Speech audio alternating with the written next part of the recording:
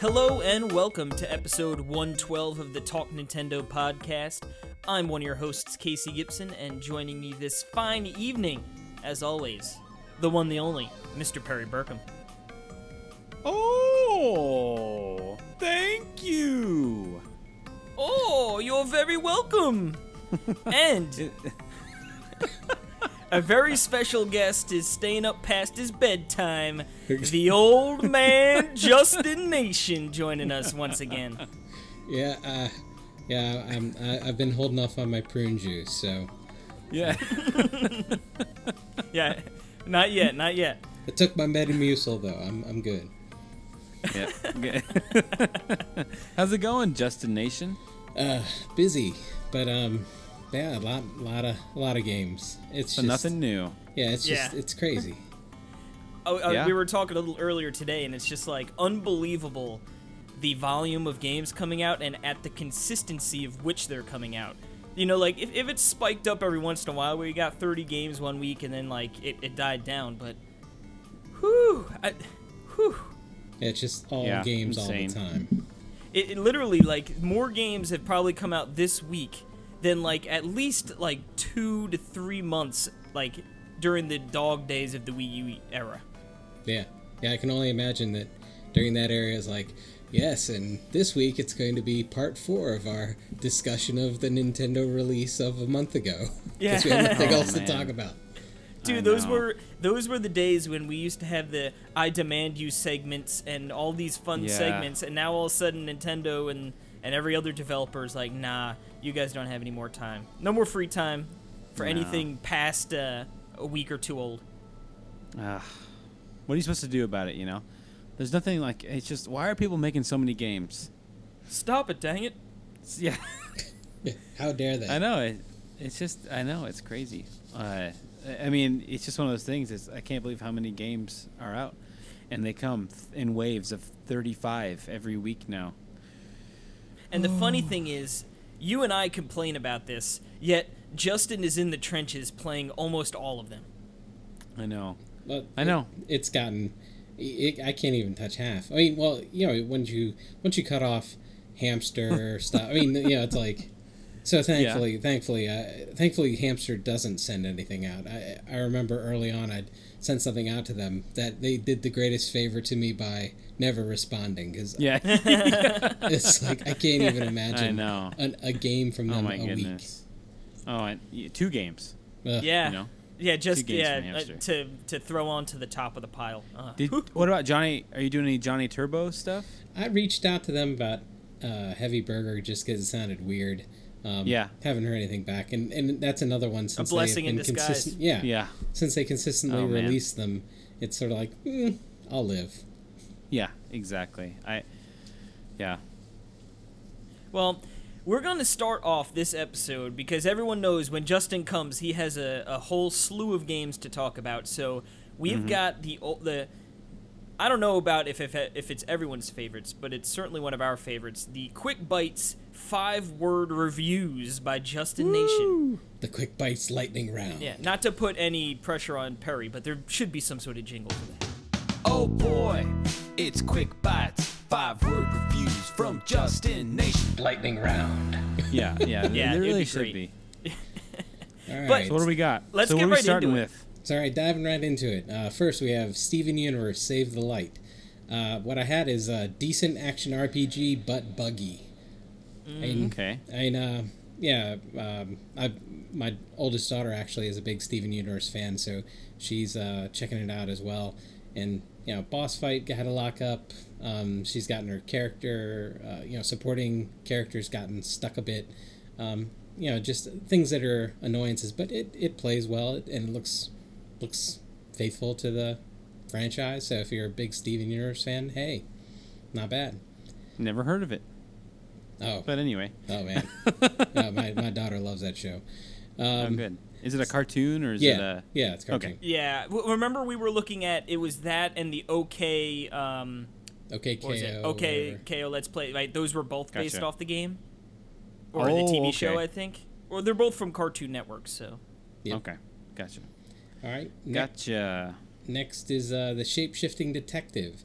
I said well-acted FMV, but on-rails mystery. It's by the folks, I can't think of the name of the people that have been doing the all the different full Perry, motion you played video a few games. of those, right? The whales? Yeah, Wells Interactive. Gotcha. It's got some of the same, like the one actress was in the Dr. Decker game in particular. It's sort of in the same vein. You're a detective who can change shapes, so as you solve a mystery, you take the form of different people, trying to sort of suss out details as you talk to different suspects with different people, trying to, you sort of memorize details about what other people have said to you, and then that sort of prompts different things that you can try to ask. But it is a bit on rails because, there just aren't a lot of options. So it's neat, and it's not too bad of acting as usual with them, but it just feels... it's almost just like a movie. Yeah. Well, and yet it isn't as polished as like Late Shift.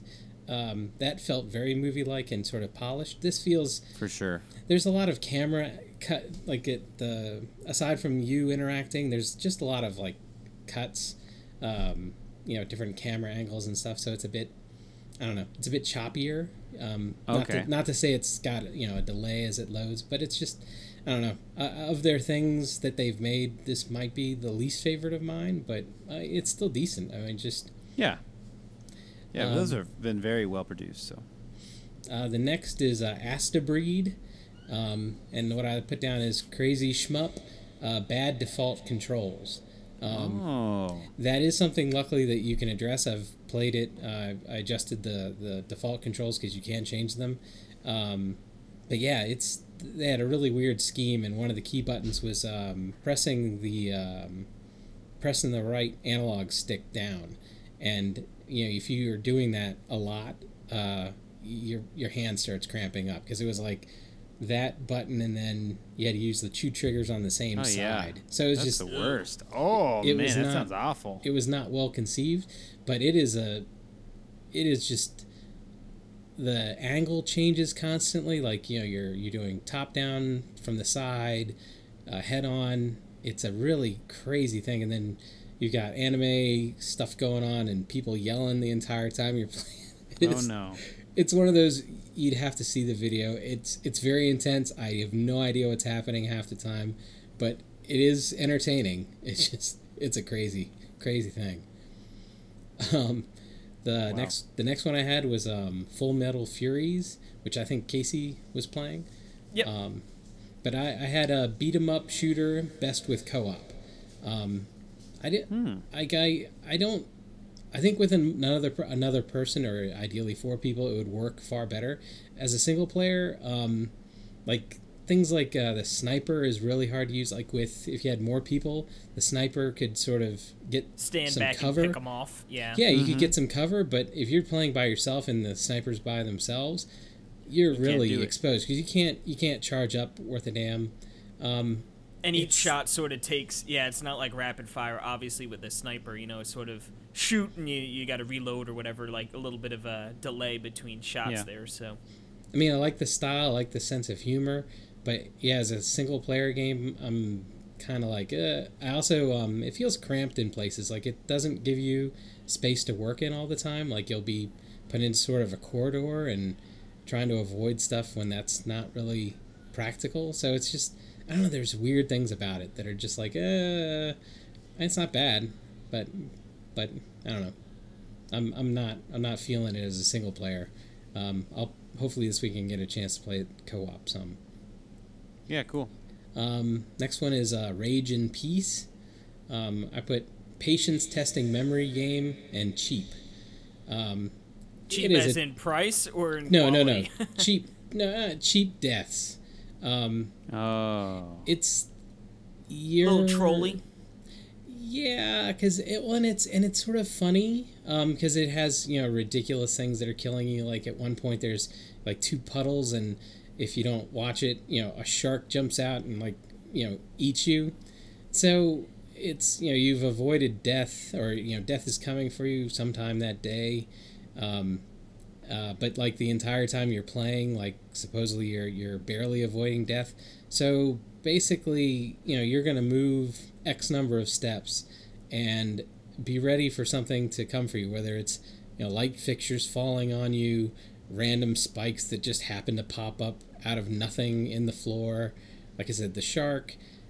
So it's very repetitive, and it kind of gets annoying. I mean, I guess it sounds hilarious. I mean, yeah, I think they're really counting on the humor, carrying it. But after a while, like there's a falling section that you get to. I sort of with it up until the falling section. The falling section, after a while, is just like, okay, this is just getting dumb. Because you can memorize the pattern of everything and sort of fly through it. But you couldn't really see anything coming, so it started really feeling cheap, especially that part. So you really have to memorize like the entire pattern kind of thing. You can't sort of improvise and dodge out of the way of stuff. So I don't know. That was kind of annoying. The next one, the Walking Vegetables. I said decent but ordinary twin stick shooter. I mean, there's a lot of twin stick shooters. The Walking Vegetables. Yes. It's got a great name. Well, and it has a look it's sort of like they said, hey, there's these two indie games that are really popular. One's called Hotline Miami. The other one's The Binding of Isaac. And they're like, yeah, let's take the visual styles from those two to sort of put it together. And but it's just it's kind of ordinary. I mean, I love the 10 tons twin stick shooters. You've just got some really strong shooters on the Switch already, and it just feels kind of generic compared to the better shooters. So it's not bad, Gotcha. But it's just like it's nothing unmemorable. too special. But yeah, I mean, I guess the aesthetic is pretty cool. Yeah, I'm I definitely kinda like the digging look of it. The asparagus that's very, very scared. I see a it's crazy hilarious. pineapple too. yeah. I mean, it's and it's fun to kick around. Is it level based or is it like It is is wave based or no, it's there's a big map, and there's and it's kind of randomized, even though it's not that there's not that much variety. But yeah, there's a map that you walk to different screens, and then there's buildings that you can go in, and you'll be attacked, and then eventually once you clear all the areas, then you end up having a boss fight. And it's got some cool weapons. It's got like alien blasters that do that do different types of damage. I mean, it's neat. yeah, I think it's really cute. Yeah, but yeah, it's just it's good to kick around for a while, but like if I was going to return to something, I would pick quite a number of twin stick shooters over that. If it was a month later and I'm going back, that is not going to be on the list of ones I'd go back to. Whenever I think of twin stick shooters, I just think, man, when are they gonna make a sequel to Neon Chrome? Oh yeah, It's so that funny. game I is one of the still best. have not played Neon Chrome, Oh. my God, did I love Lovecraft? Tesla vs. Tesla vs. Oh. Lovecraft. God, Yeah. that game was so good. Yeah, Yeah. yeah. Well, even I'd the say early Neon stuff Chrome's they better, have, too. the early stuff they had with, I love Crimson Land. Crimson Land. Yeah, I never is got that. It's very bare bones, especially when you compare it to Tesla versus Lovecraft, but it's a lot older. But man, I played the hell out of that thing. I remember playing that on the plane to PAX. Tesla vs. Lovecraft. Ooh-wee. But next up we have Varion. Yeah, Varion. I said futuristic Ricochet happy multiplayer shooter. It's a 4-player thing. You can play against bots. The bots are pretty competent, but obviously better with people. You can't shoot anybody directly. In order to destroy somebody, you have to ricochet the bullets off the wall. Almost feels like party golf in a sense of there are a lot of variables that you can play with to change up minor or major things about the way the game plays, with like the number of times it'll bounce off the walls. They've got some preset ones, but then you can also customize it. It's not too bad. I mean, I don't think you'd buy it as a single player game. I think you'd have to be looking to play with other people. Is it local only? Yeah. All right. But but it's not. It's pretty. I've played a lot of pretty reductive, kind of lame, local multiplayer shooters, and as things go, this is better than most of them. Just because it's at least trying to do something a bit different. Worth checking out video for and stuff like that to see if it's something that would suit you. Whatever happened to that game that we played at PAX that was the local multiplayer, like, shoot 'em up roguelike game? Remember that? From that developed that... Was it in the back towards the Wolf game or whatever? Oh, yeah. Yeah. Shoot. Yeah. I can't think of the name of it. And those guys with the... the European They were dudes. like... Yeah, they were European. Of some, their accents were so strong. They were from a very specific place, yeah, and you had some sort of story connecting to it because you always do. You always know someone from somewhere. You're like, actually. I played it on PC, right? And I think that was the mostly completed version, and it still seemed to have a lot of potential. But yeah, that one I haven't heard anything more about it coming to Switch yet. I mean, that was the plan. But yeah, I haven't heard anything more about it. Because wasn't online being baked in part of their plan? I think so. It wasn't it based on reception or something. Yeah, I think it said on reception. Yeah, they said that how good it sells, and they'd put it in. Yeah, they might. Yeah. Anyway, can't think of the name now. Yeah, but that one eludes me as well. We're probably someone will be laying in bed tonight. Oh crap! Now I remember. Oh yeah, the European. Anyway. Connection. Poland. That's what it was. No, just kidding. The name of the place. Okay, next up. What's this weird game? Battlezone Gold Edition that I've heard so much about. Yeah, I said modernized arcade classic, but repetitive. It's not too bad. I mean, I love Battlezone way back when, vector-based, shooter, tank kind of controls. There are a lot of different craft that you can use. You start out with 3 different, variants of tank that have some different attributes, but you unlock more as you go. And there's sort of a grid of, you can set up different campaigns of different lengths. Oh man, this game looks sweet. Yeah, it's you're in a tank. Oh yeah, and the flow of it's pretty good. But it is, and it's based off of an arcade game, and it is very true to the arcade game it came from, with the gameplay overall, which you can play it with multiple people and you can play it online, but I don't know if it's that varied. Like, it's fun, right, and it is cool to kick around for a while, but I don't think that's really like a long-term kind of thing. She doesn't have legs, huh? Yeah. And that'll vary with different people and what they're looking for. But yeah, I think once you kick it around for like a week or so, I think you'd probably burn it out. But, it's not bad. It's cool that there's online play, though. Yeah. For sure.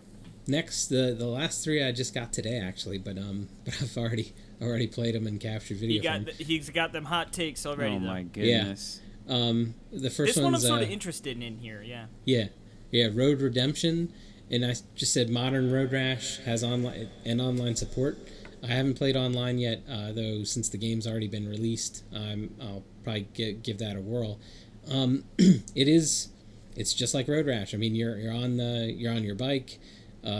You're trying to take out other riders. I mean, there are different objectives. I was playing the single player campaign. You've got objectives to come in the first 3 places in one case, but in another one you had to take out X number of people in a rival gang. You start out with like I think it's a pipe wrench, but then you get like a machete.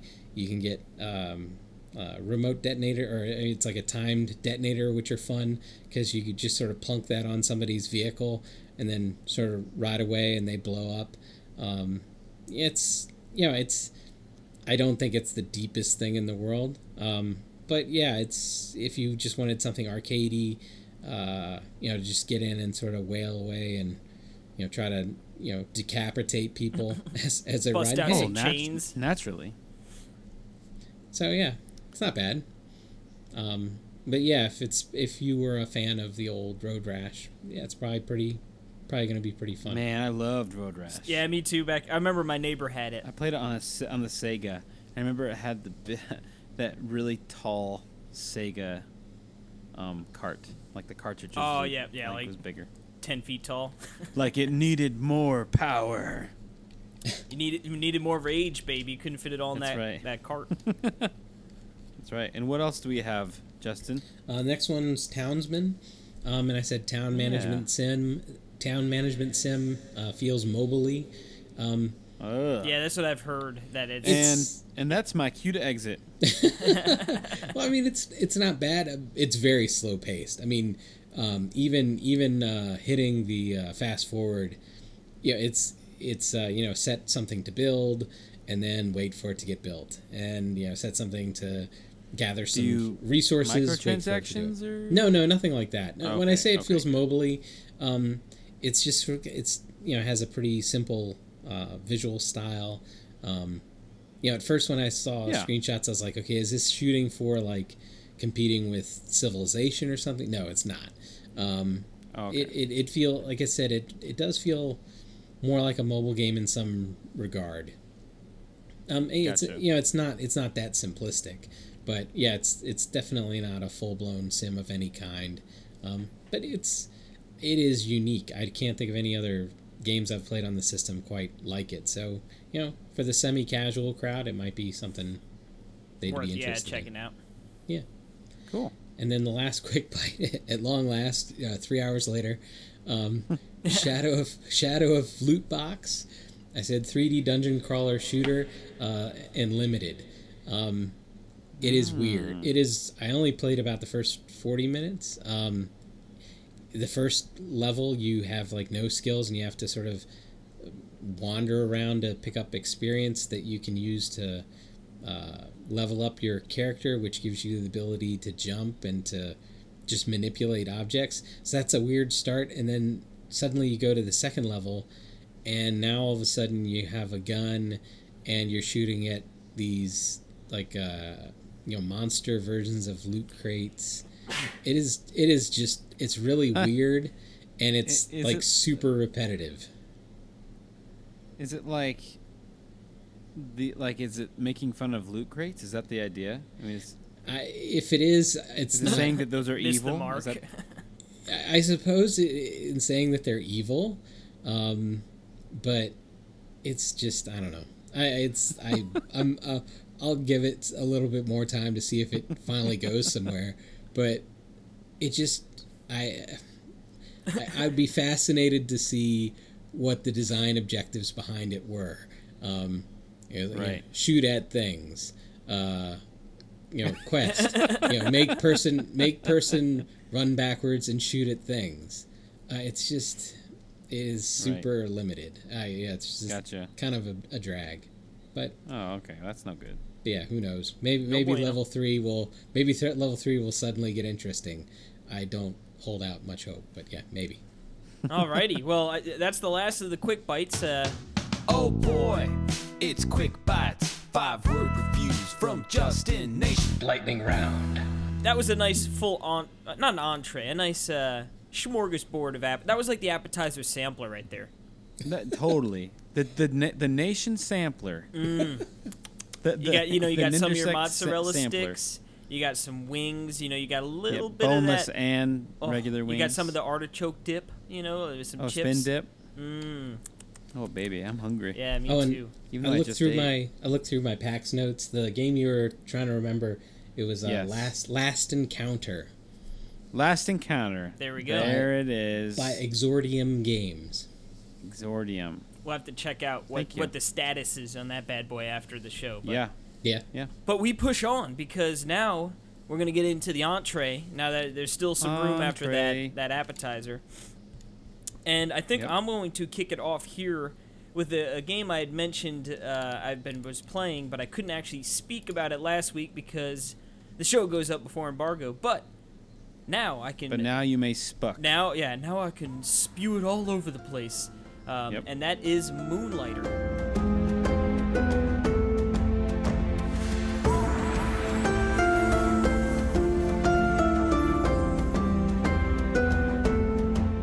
Yes, I have this game coming to me physically. Ooh, I knew you would, you sucker.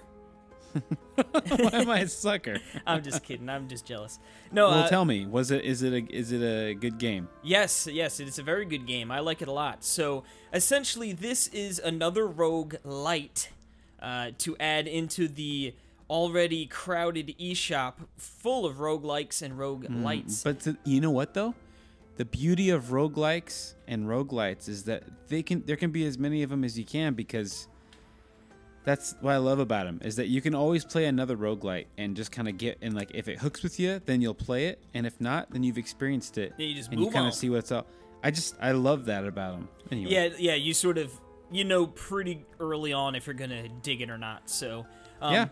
But yeah, with this game, what's cool is it's got the, dungeon crawling aspect of it, but it also has like a completely different style of play within the shop simulator. So essentially the game starts out and you are taking control of a guy named Will, who owns or is working at, I guess, his grandfather's shop called the Moonlighter.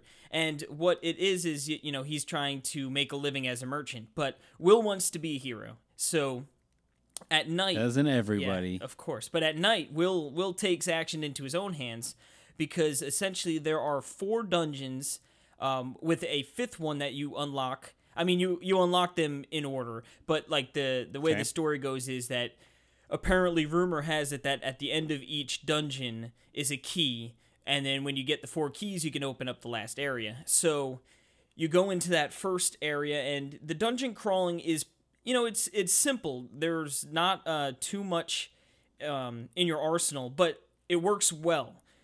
Yeah, I mean, because- that's what you guys were saying, right? Is like the combat is like really simple. Yeah, so essentially you've got your standard attack, which you just hit A. Which you hit it 3 times and you pull off a little combo where the last hit does more damage. You've got your special attack, which is B. So like for instance with the spear, you like hold down B and you do like a charging shot. If you're using the shield, it pulls up the shield and stuff. And then you've got your dodge roll, which is Ooh. everyone loves a good dodge roll. A roguelite staple. Yep, and this also acts as like your jump across barriers, because there will be like gaps in the area that you need to dodge roll over. And the game sort of plays like, it's sort of similar to Binding of Isaac in the sense that you're going to go into a room, you're going to have to clear out the enemies, and then you can move on to the next one. And it doesn't always stick to that formula. Sometimes you go into a room where the doors aren't locked, but it's still beneficial to sort of take everything out, because a big aspect is collecting materials as you're going through this dungeon. So by killing enemies, they sort of die, and then they drop some, materials you could pick up. Some of the rooms, you kill all the enemies, and then a chest unlocks. And, that's filled with, generally speaking, better items. Not always, but, like, there's, usually where you find some good items in there. And then, essentially, you'll get to the point where your bag will be filled, and then it's like, well, all right, I'm going to jump back out to town. And there's 2 options when doing that. You can use just, just get out of jail, card. You cost some money, it brings you back to town, and that's that.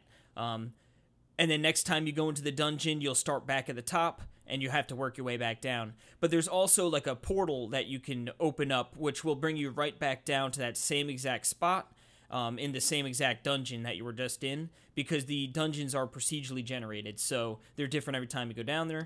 But, they are. Yeah, yeah. right, because it's a roguelite. But if you use the portal, Weird. it'll bring you back down to the same one, and you can continue on. So there's 3 floors and then a boss in each dungeon.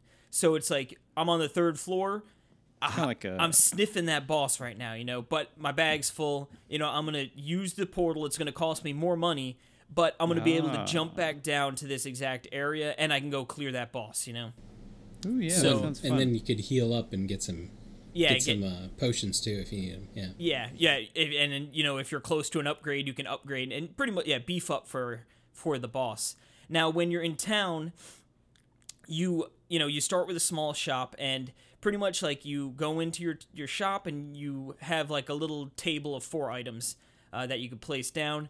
You put the item down that you've been gathered up from the dungeon, you set a price, and you eventually you go down and you hold A and it opens up your shop, and then people start flooding in, and essentially you need to pay attention to their little emoticons that they give out when they go to look at the item. So they'll go over the look, and you know what? Oh, he smiles real big and his eyes light up gold. That means you priced that thing too cheap, and he's salivating at a good price. So that means you're losing profits. Oh. But on the contrary, you can get it where they get annoyed and angry, and you go, "Oh man, I priced that thing too high." So it's sort You of pay this much. you son of a gun.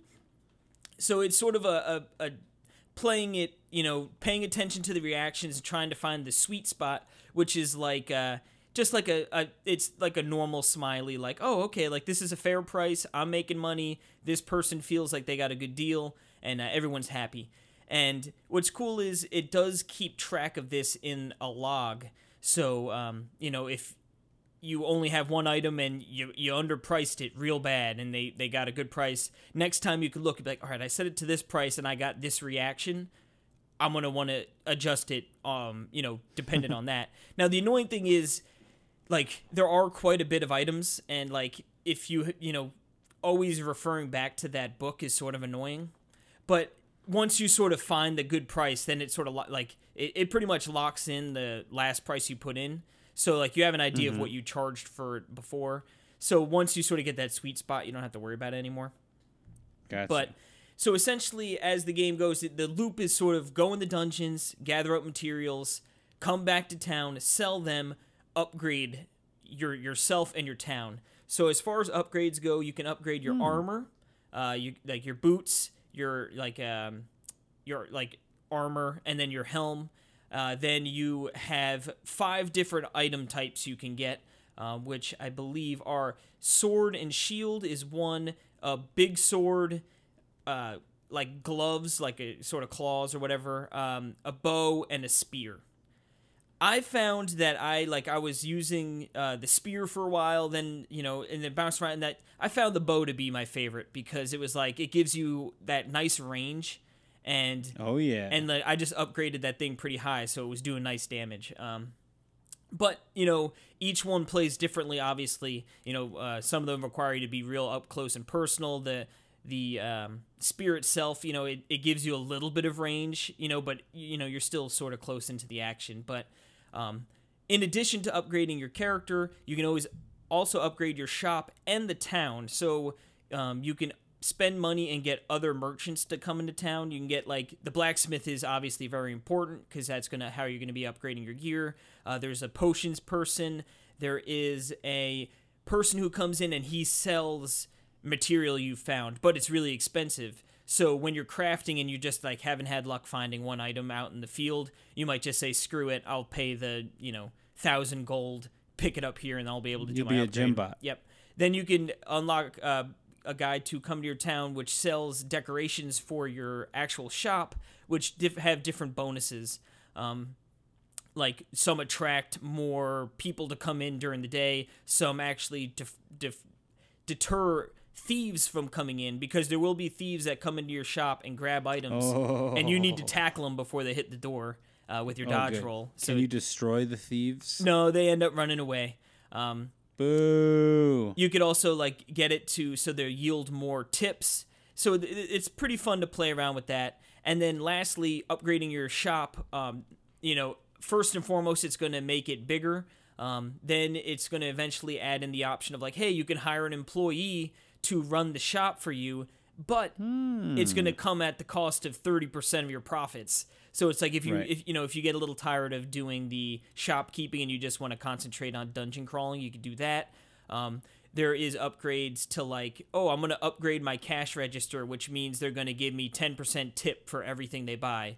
Then you can keep upgrading that to 40%, which is important because now all of a sudden you're making almost 1.5 times the cost, And yeah, so it's fun because it doesn't really have you do one thing or the other. You're pretty free to upgrade how you want. If you want to upgrade your character so you could get into the dungeons and get better materials faster, you could do that. If you want to upgrade your town and make more money off the things you do have, you could do it that way.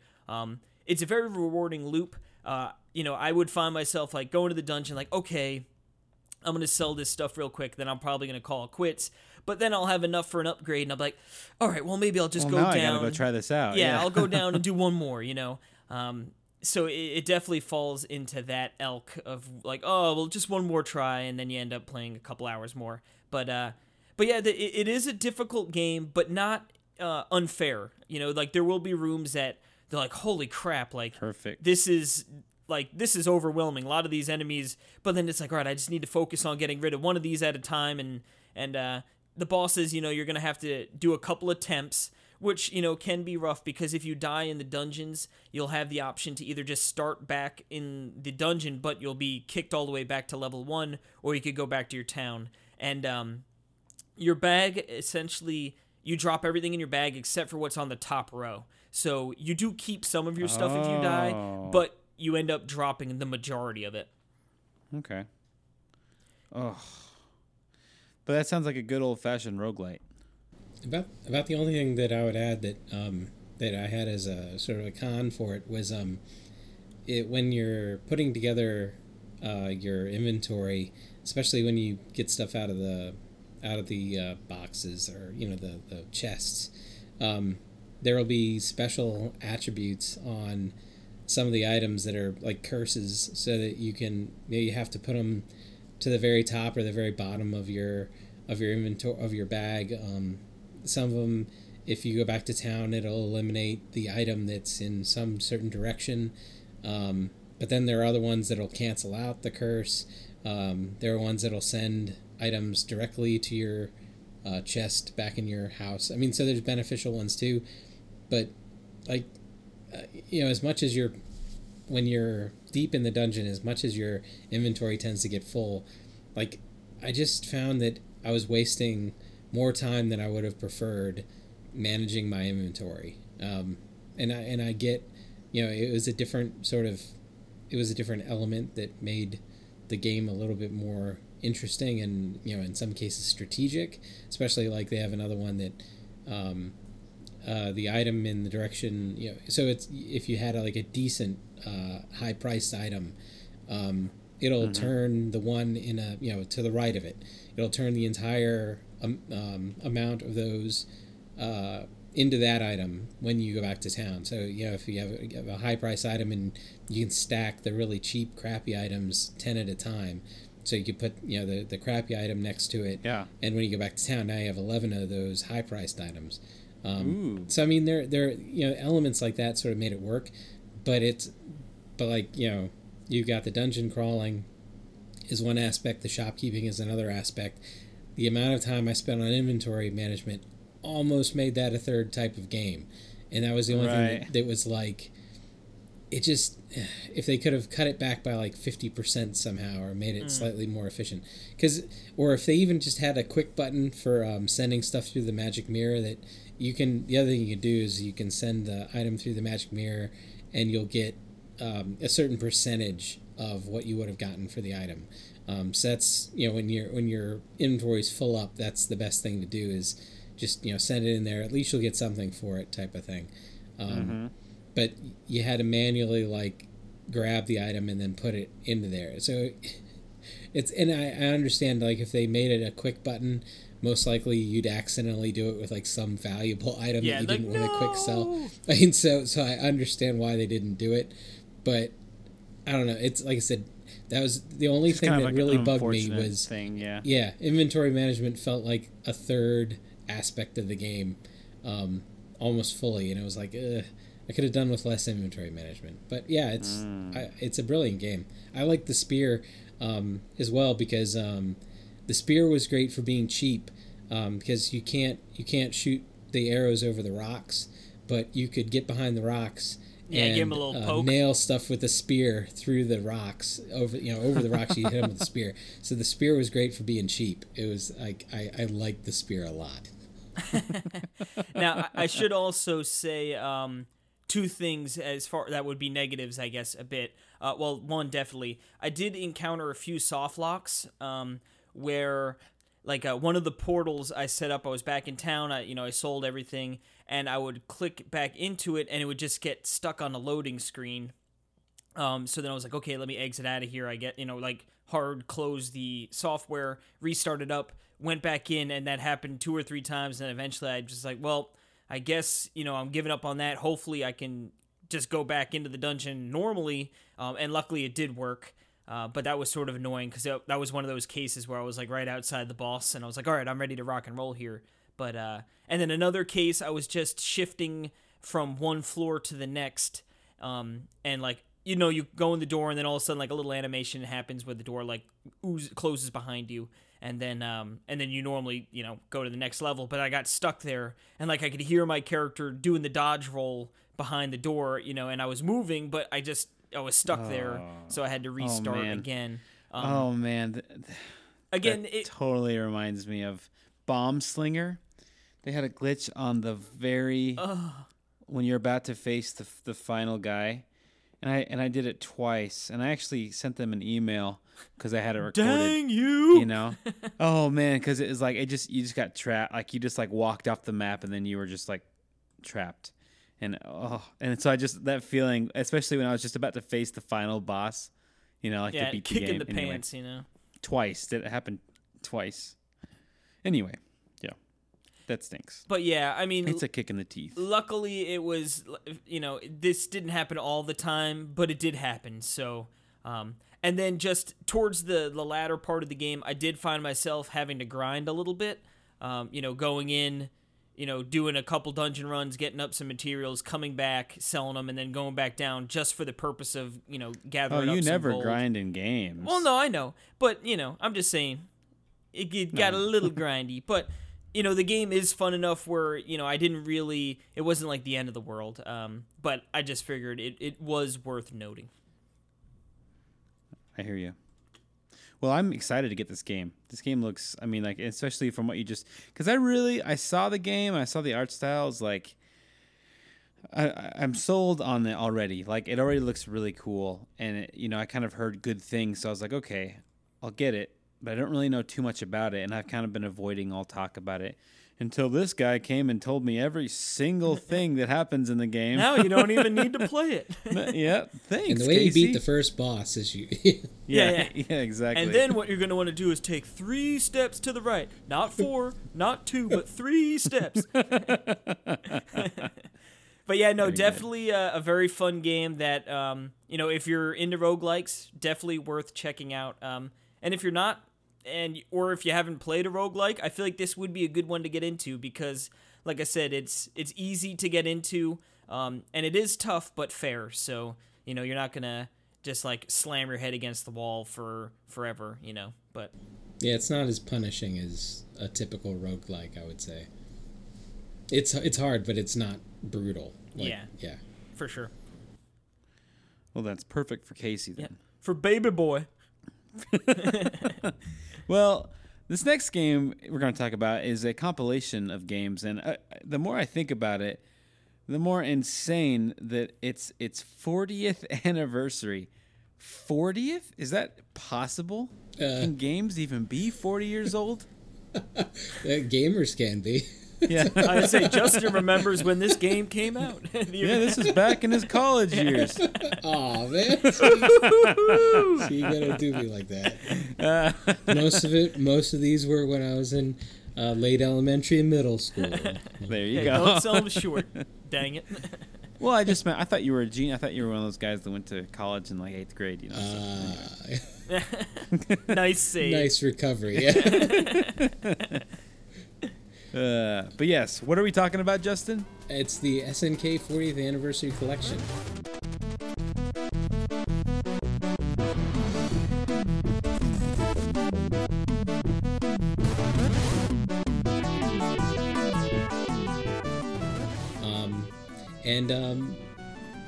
A fair number of these, I played in the arcade, and quite a lot of in the arcade. I actually didn't play the console games they have in here, including Chrysalis, which a lot of people have a great deal of nostalgia for being kind of Zelda-like. And when I played through that, I've heard so much about this. When I played through Chrysalis, I can see the comparison, but still, it's that from that 8-bit era. So things just have quirks. You know, it's Right. there. right. There are just things from that era that you know, modern. I think if somebody hadn't played any 8-bit games, they'd get into it and they go, "What the hell is this?" type of thing. But you know, if you've Right. played them, Right. you understand. It's, you know, it was a different time. People's expectations were very different, and obviously people were experimenting and trying different things. So, you know, not everything was great. But hey, But there wasn't 40 games that came out every week. Yeah, yeah. Oh, 40 games a year if you were lucky, probably. Yeah, seriously. Anyway, so yeah, how many games are on this? see, there's 13. There's 13 current. Well, there were 13 when I got the version that I was reviewing. I still haven't posted a Okay. review, but there are still 11 more to come. Oh. So they've still got more coming. Ooh. Whether Wow, any that's of the all ones with that that. are like a still, platform. whether the ones that are still coming are, you know, like top shelf, I wouldn't know, because I don't think I've heard what the list is of the ones that are still to come. I think those are supposed to come early December, is what I'd seen.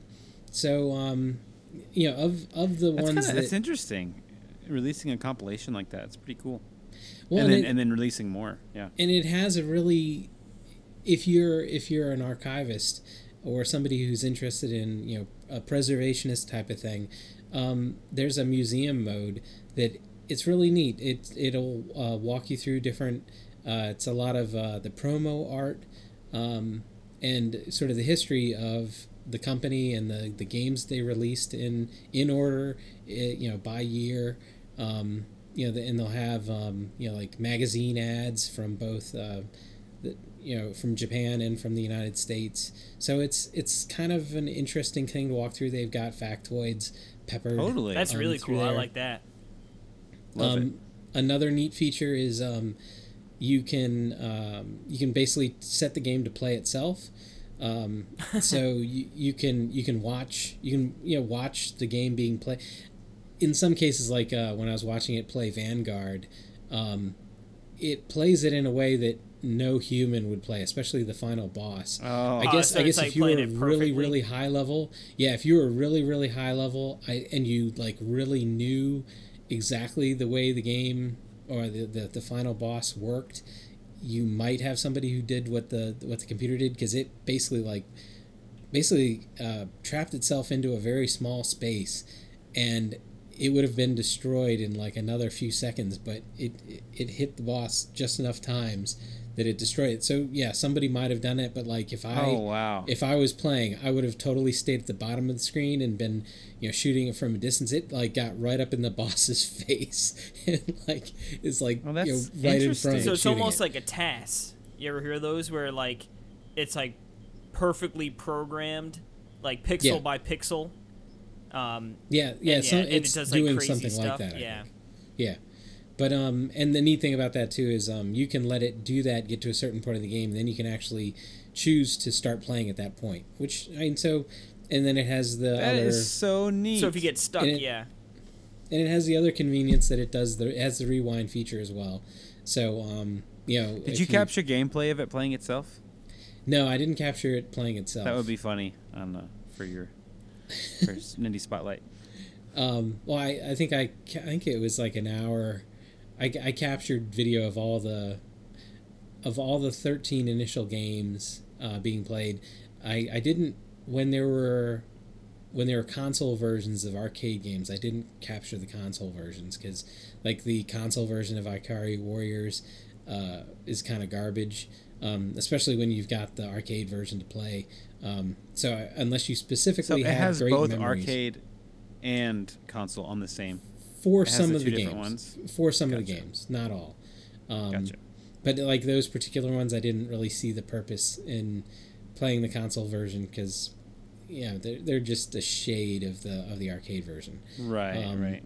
But the one thing I was pleasantly surprised by, because in particular, I was always a big fan of Ikari Warriors and Victory Road, which is Ikari Warriors 2, basically. Those two are probably the favorites of mine on the in the collection. Those had the really unusual, the 8-way positional joystick that you'd rotate in order to change the direction of your fire. It was it's just a unique kind of thing that I think they're the only company that ever released that kind of joystick, and it was a very unique way of playing. They've emulated that basically using the dual sticks, and it actually plays really well as a dual stick game. It's still eight way fire, so it's not like it's an analog kind of thing. It's still very digital, but it works really well. Particularly that is important because Victory Road, you can get a sword that you can actually slash with to like for some of the bosses, they'll shoot like heads at you, and you can sort of slash the sword to to knock them away. So it's really important that motion is there, and it plays really well. So it's one of those things that I think for people like me who played at least some of these games, there are games on it that I don't remember, and in the case of some of them, I very well may have played them, but they weren't very good, so I've Right. like willfully forgotten them. Because there's a shooter. I can't even think of the names of some of these, but I played them for about 5 minutes and was like, I don't need to play that again. That's like most arcade games now. I mean, for the most part. Yeah. So I think really, the target audience for this is people who already have nostalgia for these games, and there's at least 3-4 games that they remember playing fondly. Now, whether or not you're going to play it for very long, who knows? Because I mean, a good example is I've got the arcade classics Punch Out and Mario Brothers, and for the Switch, I've played those like 3 times maybe. Yeah, handful. I've got a lot to play, so that's it. It's a bit of an I easier can't believe you explanation. actually have those, No. just to be honest. But I have them because I love the games, and every once in a while I might go play them. But I'm not going to spend a lot of time on it. I would say, Remember, what's Casey, Justin's remember when I just nightmare? got owned at PAX on Punch Out? Yeah, it's, We were playing that arcade, and I couldn't even beat Glass Joe. Oh man, that's embarrassing. It was. well, yeah. I mean, he's used to it, but But it's different though. It's different than the NES one. well, I was You gonna didn't say, get to- what's the worst thing for Justin possible? Like some sort of compilation that includes like 20 games. Yeah, I know. Yeah, exactly. And, like, oh, I've got 10 And games more to play, coming. and one's actually 20 games. Yeah. And a Try to lot of write. them Yeah. are bad. Yeah. Well, I was gonna say try to write a blanket review. They all suck. Yeah. Yeah. Keep it simple. There's a 3-word review, not even they 5 all words. suck. Yeah. Not even. Yeah. It might be 20 games, but only worth 3 words. But Yeah, well, I think you've sold me on this just because I think looks like they put a lot of effort into. You're package. easy to sell to, Perry. I am. Yeah. All We right. sold Moonlighter and the 40th anniversary to you. I already right then bought and there. Moonlighter. You didn't sell that to Nope, me. sold. So. Too late. I already put in the books. Yeah. So I mean, would you say your overall experience, Justin, is like it's a good one? yeah. But like I said, I think it's one of those that if you hadn't played any of these, it's a tough sell. I think, or at least it depends. I mean, if you're somebody who really is interested in video game and arcade history, there's certainly that angle, and the history part of it I think is fascinating. And that's and a kind very- of where I'm at. Yeah. Yeah, like that part's really cool, and watching it play itself and stuff like that, so you can appreciate, even if you might not be very good at it initially, or you find it because some of these are pretty confusing, trying to get the hang of exactly what you're doing. It can be fun to watch. I mean, just to get an idea of what the experience or the optimum experience would have been. Yeah. So yeah. Sweet. Cool. Well, what do we got next, Case? Next up, I talked a little bit about it last week, and I figured all 3 of us would have a little bit to talk about it this week, Yeah. and that is Diablo 3. 3.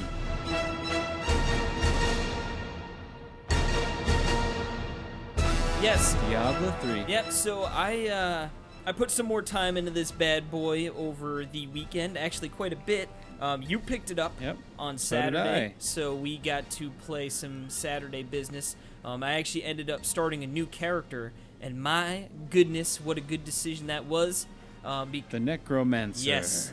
Now, the Necromancer was added, so it wasn't in the base game, it wasn't in the expansion Reaper of Souls, but it was in like a, I guess it was still technically an expansion, but it was like, generally the expansion, like they add a new act, some characters, like it's hefty, you know, it's like adding a lot more to the game. This was more just like a big old DLC pack almost.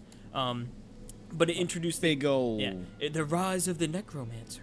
And it added obviously the Necromancer class, which was in Diablo 2 as well. And oh my god, it's just so much fun. It's insane. Yeah, it's like... Yeah, Corpse Explosion is... Dude, it's funny. I was using Corpse Explosion in the beating. I don't even use that right now. And I'm just wrecking everything. And it's the thing. So you can get enemies to join your legion, right? I mean... Yeah, so instead of... I think it's in lieu of that. And you can mess around with the skills, so I guess you could have both. But essentially I have, I think... 7 skeleton guys with swords who are always active, and on my command they can go frenzy on one enemy. I can raise skeleton mages, which last for like I think like 10 or 20 seconds, but I can keep bringing up new ones as long as I have like energy. And then I have an ability to raise the corpses of enemies I've already killed. So it's like I can have like an active army of like 30 skeletons and ghouls just wreaking havoc, and then I stand behind them and I just blast them with my bone spike, and that gives me more energy to keep raising more skeletons. And then it's just amazing because it's like essentially how I think we talked about how the difficulty works, how you could change it. I'm on the highest difficulty possible before you clear the game. Then you can start getting into like some real crazy stuff. But right now, as I'm in Act 3, and I'm doing the hardest difficulty I can, and I'm just blowing everything up, and it feels so good. And it's just like, because I feel like normally I end up like the Crusader. I'm like, like I'll be the guy who takes all the hits, and like everyone else can do the damage. Screw that, man. I should have been the Necro since day one. My goodness. It is just so much fun destroying everything. Like a treasure goblin comes up, and it's done in like 3 like it runs away once, and then it blows up. And I'm just like, that's right, baby. That's not what happened when we played. Well, yeah. But you're playing the story. You're playing the story like a noob. Come on, man. Adventure mode. Yeah, bounties and I really rifts, should man. do that. Like, I figured I would jump into now, that. Explain to me what this is. What's adventure mode? So Casey's playing the original experience. You're playing through all 5 acts, and I love the Diablo lore as a whole. But after I'd beaten the game with all the characters on PC, that having to grind through it all got kind of tedious. So a lot of people felt that way.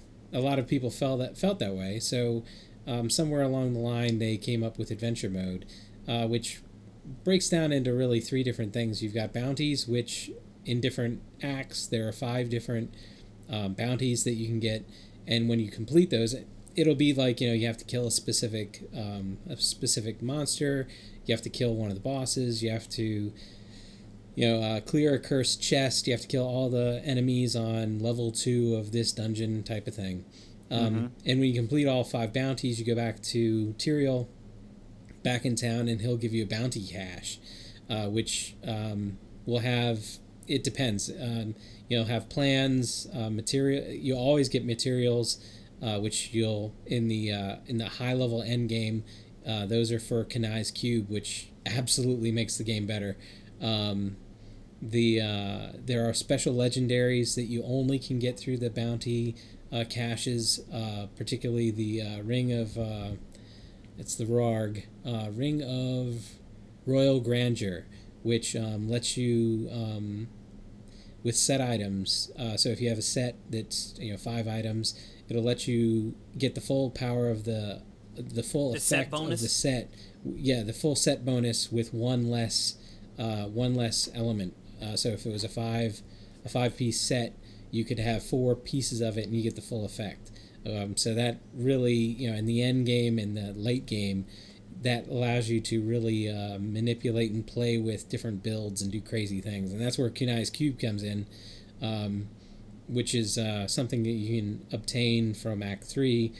It's a cube that you can basically distill special abilities out of legendaries, which then lets you basically layer different attributes and different legendary abilities on top of each other, and you get some really crazy builds out of it. You can do some extremely cool stuff with it.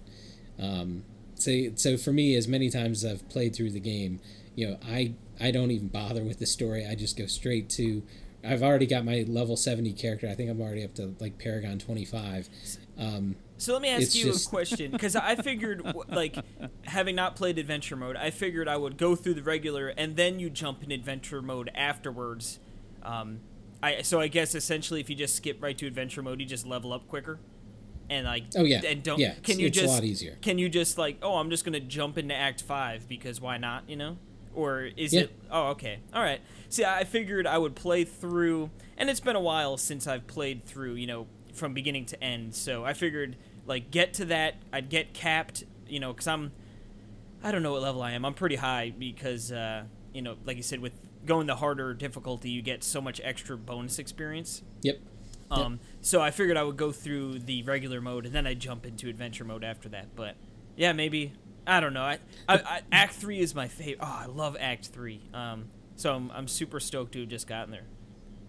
So the only problem with the Adventure Mode or the story is a lot of the time, and in my review for Diablo 3 is actually something I sort of wrote it as anti the normal review, because I basically dismissed the story. I mean, you can play through the story and the lore is really cool. If you've never seen all that, it's an interesting story. I like the original and 2 better in terms of story. If you've never played the first 2, probably the story for 3 is a bit confusing, because you've got a lot. It's sort of all over the you don't know who all these people are, and you don't know why this old man keeps trying to tell you to come and listen to him and all that kind of, there's just there's these things that there's that a joke people to be from made, the, but I yeah yes okay. But Casey, come on. but the adventure mode really lets you streamline, and with the seasons, the adventure mode is really the only thing that makes the seasons worthwhile, because and do you know about the seasons and this, why you want to play a seasonal character, which I'm really glad with the bonuses and leaderboards and stuff? Well, it's the bonus is if you play past level 70 and you fulfill the season objectives, you'll end up accumulating a full set of a full set for your class, which makes you you basically usually can jump from, if I had my level 70 character and I had, say, only 4 out of the 6 for a set, I could probably play competently at Torment 1 and do pretty well. And by just completing the set, the amount of damage I'll do will increase to the point that I can jump straight to Torment 3 or Torment 4, just straight on the damage. That now you're going to be beholden to whatever skills that set is focused around, which might not be the way you want to play. But yeah, you get very powerful with a full set.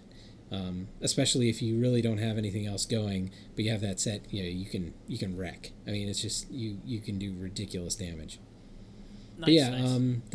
But the bounties are good. Then you've got rifts, which just keep changing things up. You go to different environments, different combinations of mobs and monsters, and then when you're at level 70, you can do greater rifts, which will give you when you complete those, you get you actually don't get any gold or gear when you're doing a greater rift run, so there's no chests or things like that, but at the end of the run, you get special gems that you can use to further customize and enhance your character. Depending on what class you're playing, you want to use different types of gems, and you can power those up past level 30, and once you get to level 30 on those gems, they'll have a secondary sort of attribute that they unlock. So yeah, if you want to play really high level, you're gonna get Kinai's Cube. You're gonna layer these different things on top of each other. You're gonna max out your gems to complement your play style, and you become really powerful. I guess I've probably gotten past Paragon 100 on like 4 different seasons. It's fun. Like it's just once you get rolling, it's a lot of fun. Yeah, it's easy to just sort of get into, like this game, Justin? Oh yeah, I've played. I think on PC I've played over 600 hours or something. My goodness. And I've been playing it since the beta, so like way back. Yep. It was a little rough in the original launch with the stupid auction house. But yeah, God, once they got through that phase, it got a lot better. I remember just playing through that beta up to the Skeleton King with all the different classes. Yeah. Like, this is amazing. Yep. But I want to hear or let Perry sort of give his impressions being the first time. But real quick before we do, Noob. and we'll limit this to real short because we could probably go on a tyrant for a while. Diablo Immortal, what are your impressions? I'll give it a chance. I mean, I'm not a snob. I don't know. I don't have high hopes for it, but it expands the audience. I'm sure it helps them get penetration into the Asian markets, to try to make the brand even bigger. So man, it's a strategic move. I mean, what do you think, Case? My opinion on mobile games. I'd say it's disappointing, especially since the story is going to be focusing on like the more immediate aftermath of the end of Diablo 2 with the World Stone and stuff, which Diablo 2, again, one of my favorite games of all time. Like, really, the story's great, and I would love to see a continuation of it. So I'm probably going to most likely pick it up. I just hope it's not like a microtransaction filled game, and instead is like, hey, pay the upfront cost and enjoy it. But from what I've read, like, apparently it might just be not exactly a reskin, but like have a lot of mechanics of like another like free to play BS game like that, which would be disappointing. But man, that's disappointing. Yeah, I mean, I don't think this is like the only plan they have for Diablo. Like, I don't think it's like we're gonna release this mobile game and never touch the series again. Like, I could still see Diablo 4 or a remaster of 2 coming at some point, but they announced that to the wrong audience.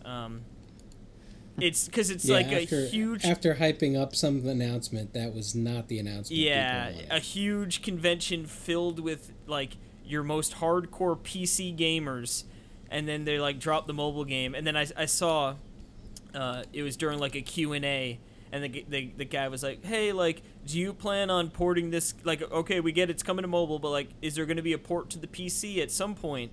And like the guy's like, nah, I don't know. There's no plans. So like they got booed, and then he just goes, what do you all don't have phones or something like that? And I've seen that on like so many threads as a meme now. But yeah, it's kind of true though. But anyway, tell us what you think of Diablo 3 being a baby to the franchise. Well, after hearing you say that new announcement is disappointing, it just rejogged my memory that the last time we had Justin on is when we had the the audio loss. Oh God! And yeah, I got to. We had a little fun. That was so funny. Yeah, I did have a lot of fun. But just I think a couple of times just had you say that's disappointing. Yeah. Anyway. Interesting. Yeah, so this is my first time ever with the Diablo series ever.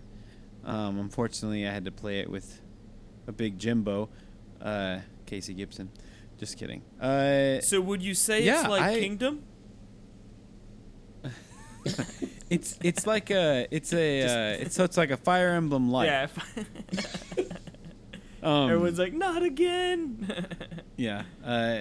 So I was just surprised because Diablo's one of those things where I don't think I'd ever seen a screenshot of it, maybe a screenshot, but nothing where I had never watched gameplay. I'd never been interested, just because I've never really heard, like, it's never been on Nintendo. I just never been in that scene, realm, like, of the Diablo scene, El Diablo scene, and getting to play it. I mean, it seems like hearing people be like, yeah, I played like 600 hours of it. I played it back on the beta, like, and like it's like people are insane about it, evidenced on this show, and getting into I was perplexed at how totally simple and straightforward this game is. I mean, it's just like you get in and you move around and you hold A and ZR and like you're just shooting at people, and then you just you kill enemies and you move on, and then you just go like it was just like, it's not convoluted and complex like with all these systems and stuff. It's just like the most simplest thing you could ever do. It's like one of the most simplest games I've ever played. And really, I as I was going, because I was playing as the demon hunter, the ranged, I'm playing through as that, and so a lot of it is just like you're shooting your bow and arrow, and it kind of reminded me, like, in a weird way, it's just kind of like a really slow paced twin stick shooter in some ways, just like the way it kind of felt like there's just kind of groups of enemies and you're dodging them and you're going back and you're just trying to shoot them. Like, it kind of felt like Tesla versus Lovecraft, just slower, but but it has this crazy, it's addicting scheme where you're leveling up, and they have some really good emblems of like when you level up, like you're level 21 and then you've learned like 30 new things. You've got unlocked a new room.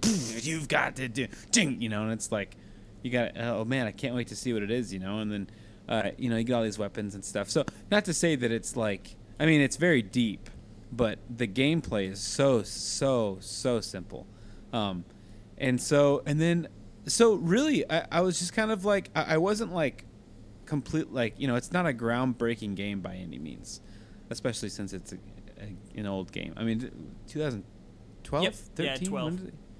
12, yeah. I mean, not that's bad. I don't mean bad in any way, but it's like, it's not some crazy game I could never thought of.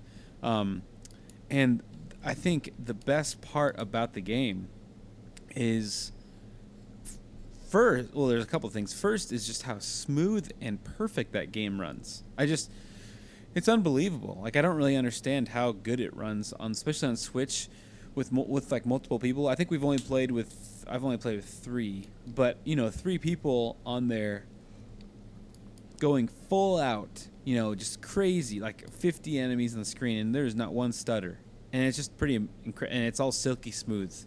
Is it running at 60? Yep.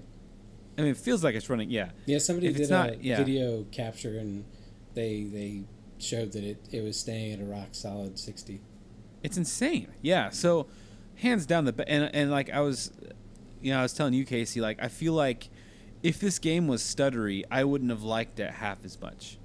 But it's just, it runs so good, and the graphics are great. Super charming, cute game. Really cool environments. I mean, just really cool. So yeah, it's been very interesting for me. It's been a fun thing, like culture to learn, like, because I just know so many people are obsessed with this game, trying to seeing what it's about, and it's like, oh, I see how people can be addicted to playing this for 600 hours. Like, I get it, because it's that, it has that gameplay loop of, like, you just get in there and you're destroying more, and you're getting stronger, and you're getting more loot, and you're getting, it's just, so, yeah, I mean, like, I'm not blown away by the game by any means, but it's a very fun game, and, like, I think it's fun to play with friends, and just kind of something that you can kind of we can talk and do stuff, and, like, just relax and chat and play with. I think it's a lot of fun. So, and it's really cool how it works. Like, it works exactly how you think it should. Everything works how you think it should, which I really appreciate, especially coming from a PC game to a console. The game does not feel in any way like a PC game.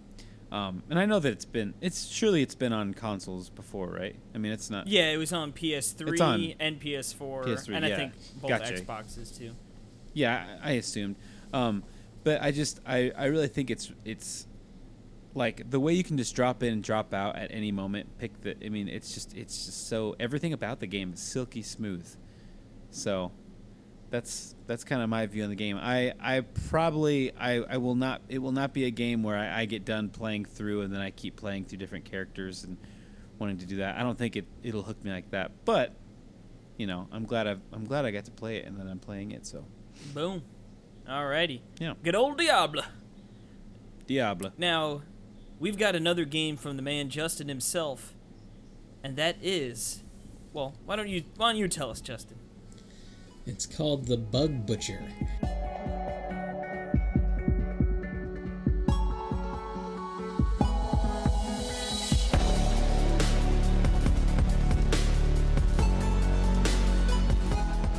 And this is one of those that I hadn't seen anything about, and it sort of snuck up. And it didn't, its name didn't sound all that, special, so I really didn't know what to expect. But pleasantly surprised with this one. If you've ever you've been played, raving about this one. Yeah, if you've ever played the classic arcade game Pang or Buster Bros, depending on which region you played it in, it's basically like a juiced up, faster, more intense version of that. And so anybody who doesn't know what Pang was, it was very vertically oriented. You were on the ground and you're always shooting up at different different creatures that would generally bounce in some way, and it would do the thing where you shoot the creature or the enemy, and it's going to break into two parts, and then those will break into two parts again. So there's a lot of play where you have to worry about trying to shoot a sequence of them so you don't end up with 20 different single items bouncing around that might hit you. So it takes a lot of those same ideas, and it just makes them more modern, makes them quicker, a bit more intense, and there are some really cool, strange monsters that you encounter. Ones that shoot out different items, some that sort of have a strange pattern how they'll bounce. There's some that never bounce down but will zap you, so you have to be really mindful of when you can see the animation that they're about to do their zap thing. You have to sort of stay out of the way.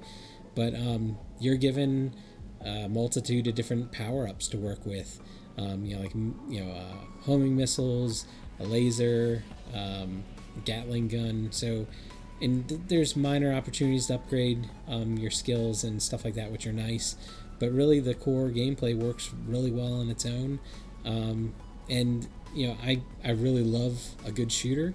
And we talked about a shooter earlier with the Walking Vegetables. Just an okay shooter. This one's I kept playing it, and I went back and granted it's not in wide release, but pretty much all the leaderboards that I wasn't number one on, because it does keep global leaderboards. I went back and made sure that I was number one on it. So had to keep your spot atop. Yeah, and that won't last once it's in wide release. It never does. But yeah, at least within the game reviewer area, I wanted to establish my cred once again for shooters. But yeah, it's not very complex, but it does what it does really well. And if you like the old Pang or Buster Bros, definitely is worth checking out. But if you just like a really good shooter that's a bit different, not twin stick or anything like that, and works really well, it's definitely worth checking out. Cool. Yeah, I'm looking at the art, and did you ever play Splasher? Yeah. Do you even need to ask that question, Perry? Yeah, Splasher's definitely much more of a platformer. I was just saying the art kind of reminds me of when I'm looking at the screenshots. Yeah, kinda and looks the, like the that. sense of humor, it reminds me a bit of Splasher 2. Like, Oh, okay. like one of the enemy types that's funny is, well, not funny to the scientists, because you're like this exterminator, and there's these scientists that are in their hazmat outfits in the background, and one of the enemy types is a spider that will crawl across the top, and then like suddenly they have like this weird like pink tentacle comes out of their mouth, and they'll like grab the scientist by the head and try to like carry it away, and the scientist like starts screaming and trying to get you to save him, and I imagine you'll die if they get away with the scientist. And there is a time limit for these things. Not that I only at the very end, on the very last levels, did the time get to be a factor. Like I think the last couple levels I beat it within maybe there was only like 15 seconds left or something, and the story was if the area is still contaminated within X amount of time, like the emergency system goes into overdrive and will eradicate everything. But so there's a time factor too. Like I said, I don't think I typically had a problem with that. Either you die or you tend to complete it quicker than that. But I guess if you're inefficient, maybe if you're not very good at it, if you stink on ice. Well, I might just have to try this out. Oh, he sold another one. Yep. Catch line and sinker. Ooh-wee. Well, thank you. Well, who'd have thought that Justin would have come on to the show and he'd been playing a ton of games and would talk about them? It's kind of interesting. I mean, it's definitely, me. out of the ordinary. Normally, he's just Yep. a lazy bum. But moving on, we do have one more game Yes, we do. to talk about. And we actually kind of mentioned it a little earlier, but this is from one of our listeners and good friends, Estuardo. Yep, we reached out to the he man. he reviewed a game for us, and we're going to read it right now. And what's that game, Case? That game is, okay, KO, Let's Play Heroes. All right, so I need to work on my Mexican Spanish accent a little bit, but You probably just kidding. I'm not going to do that. I'm not. I It's can't. probably for the best. I wish I could, but yeah. You know what? We should have just had him record it and send it in because his voice is just so. Dare I say sexy? But okay. Ooh. Anyway. Okay, so this is the OKKO Let's Play Heroes. He says, in this 2D beat 'em up adventure with 3D depth, you help knock out or KO. I was filling it in. But You're trying to get cute with it. his name really is KO. Yeah, you help KO in his quest to become the hero that he's not, all while trying to save Lakewood Plaza Turbo from the evil mind of Lord Boxman and his army of many different robots. Now, I don't know if it's Boxman or Boxman, but I'm going to say Boxman. It's probably Boxman. Anyway, the controls are very straightforward.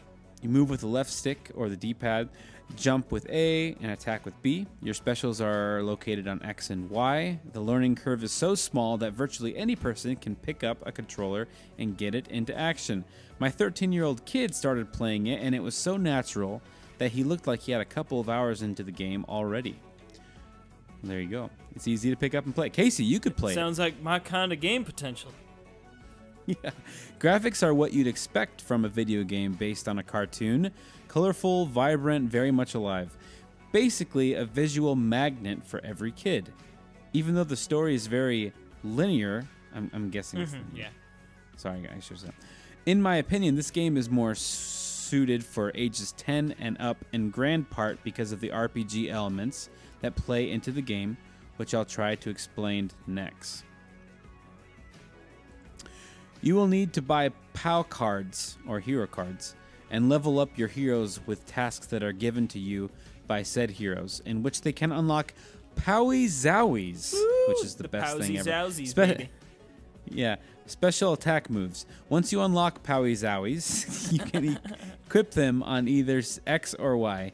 Each hero has different specials, so it's up to the player to mix and match to find the correct combination that feels right for the enemy ahead. That's cool. So like you swap them around for the enemies. Swap. Everything is nice.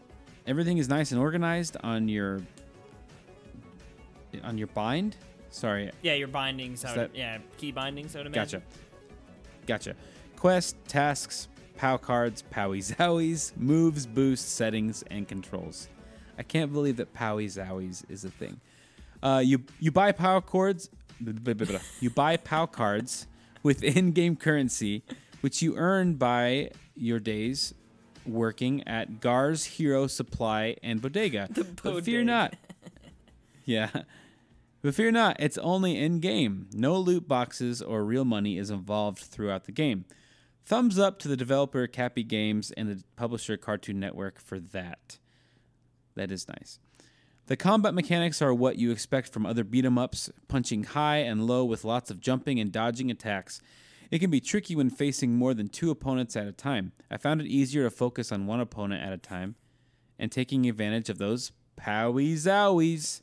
I wonder if Estuardo was like, how many times can I get Powie Zowies in here, baby? How many times can I get Powie to say Powie? Playing OKKO made me feel like I was part of the recurring cartoon. This in part because of the familiar voices and soundtrack from the show. Voice acting is spot on with some family-friendly humor and quirky punchlines from all the regulars you've come to know. Dendy, Rad, Gar, Carol, Boxman, and my personal favorite, Enid. So the funny thing about this whole thing is I don't know. I have no idea I've never that played. This is a cartoon. Never heard of it or anything. Like I said, this is one of those Cartoon Network alongside the other one Chester was talking about. I've never really watched either of the shows. So anyway, wrapping up, the only real con that I have is that the jump and attack buttons are not interchangeable. I prefer my jump to be on the B button, as everyone should, because that's the jump if you're not button. a monster. I found myself, seriously, NES Online Switch, I found myself making repeated mistakes trying to attack with the A button. Overall, it's a fun game for kids, catchy tunes, and smooth graphics that never had any frame drop on the Switch, either in handheld or docked mode. I'm sure your kids will have hours of fun with OKKO Let's Play Heroes on the Nintendo Switch. Also, I just noticed that I never pointed out that it's a single-player game. There are no multiplayer and no online gaming, which is really interesting for a Cartoon Network like kids game, you know? Mm-hmm. I figured they'd be like, well, not online really, but just at least some sort of like co-op or local play. But so, Justin, did you play this game? No. The only reason I picked up the Steven Universe. Yeah. The only reason I picked up the Steven Universe one is my oldest daughter loves Steven Universe, so I specifically asked for that. Yeah, since I didn't have any motivation, I could have gotten OKKO, but yeah, I already had, as you heard, I had plenty this week, so another game was not on my list. Yeah, not necessary. There you go. Yep. Well, thank you, Estuardo, for reviewing that. That's really cool. Thank you. Yeah, it's a game that would have passed me by, but it sounds like it's a nice game. But I think that's going to wrap everything up. And unfortunately, for this segment, I think we're going to have to say goodbye to Justin at this point in time. That segment ran nice and long, and the man needs to hit his pillow. Yeah. Yep. I can't blame him. He has to get up. He has to get up for oatmeal at 4:30. Yeah, so he can play some more games before 4:15. 4:15. Yeah, man. Do you really get up at 4:15? Yep, every morning. Well, what God time bless is it you right now? 10:50. Oh my goodness! I'm sorry. Sheesh. All right. Well, you get to bed. Yeah. No, I usually only sleep 5 or 6 hours a night anyway. So. Yeah, I guess usually by the time I go to bed, it's like I get about 6. Wow. I try to get at least 7. Well, that's because you're a big. Anyway, well, Justin, thanks for coming on. I'm glad. Thanks, Casey. Yeah, it's always fun having you on, man. And hopefully my audio is fine. I'm looking at it. It looks like it's fine. But you never know. We might have to re-record this segment. Nope. No, that's Nope, not you can't go to bed. We got to re-record this hour and a half right this moment. Oh man, but yeah, seriously, it's so much fun having you on As the show. always, yes. No problem. And of course, before you go, where can the good people find you? Yes. Everything Nindy Spotlight. So Twitter, the website nindyspotlight.com, and they've got YouTube. So all the games I was talking about, by the time this is up, all of them will have footage up. Some of them up to an hour of gameplay that you can check out, so you can get an idea of if it's something for you. Mm-hmm.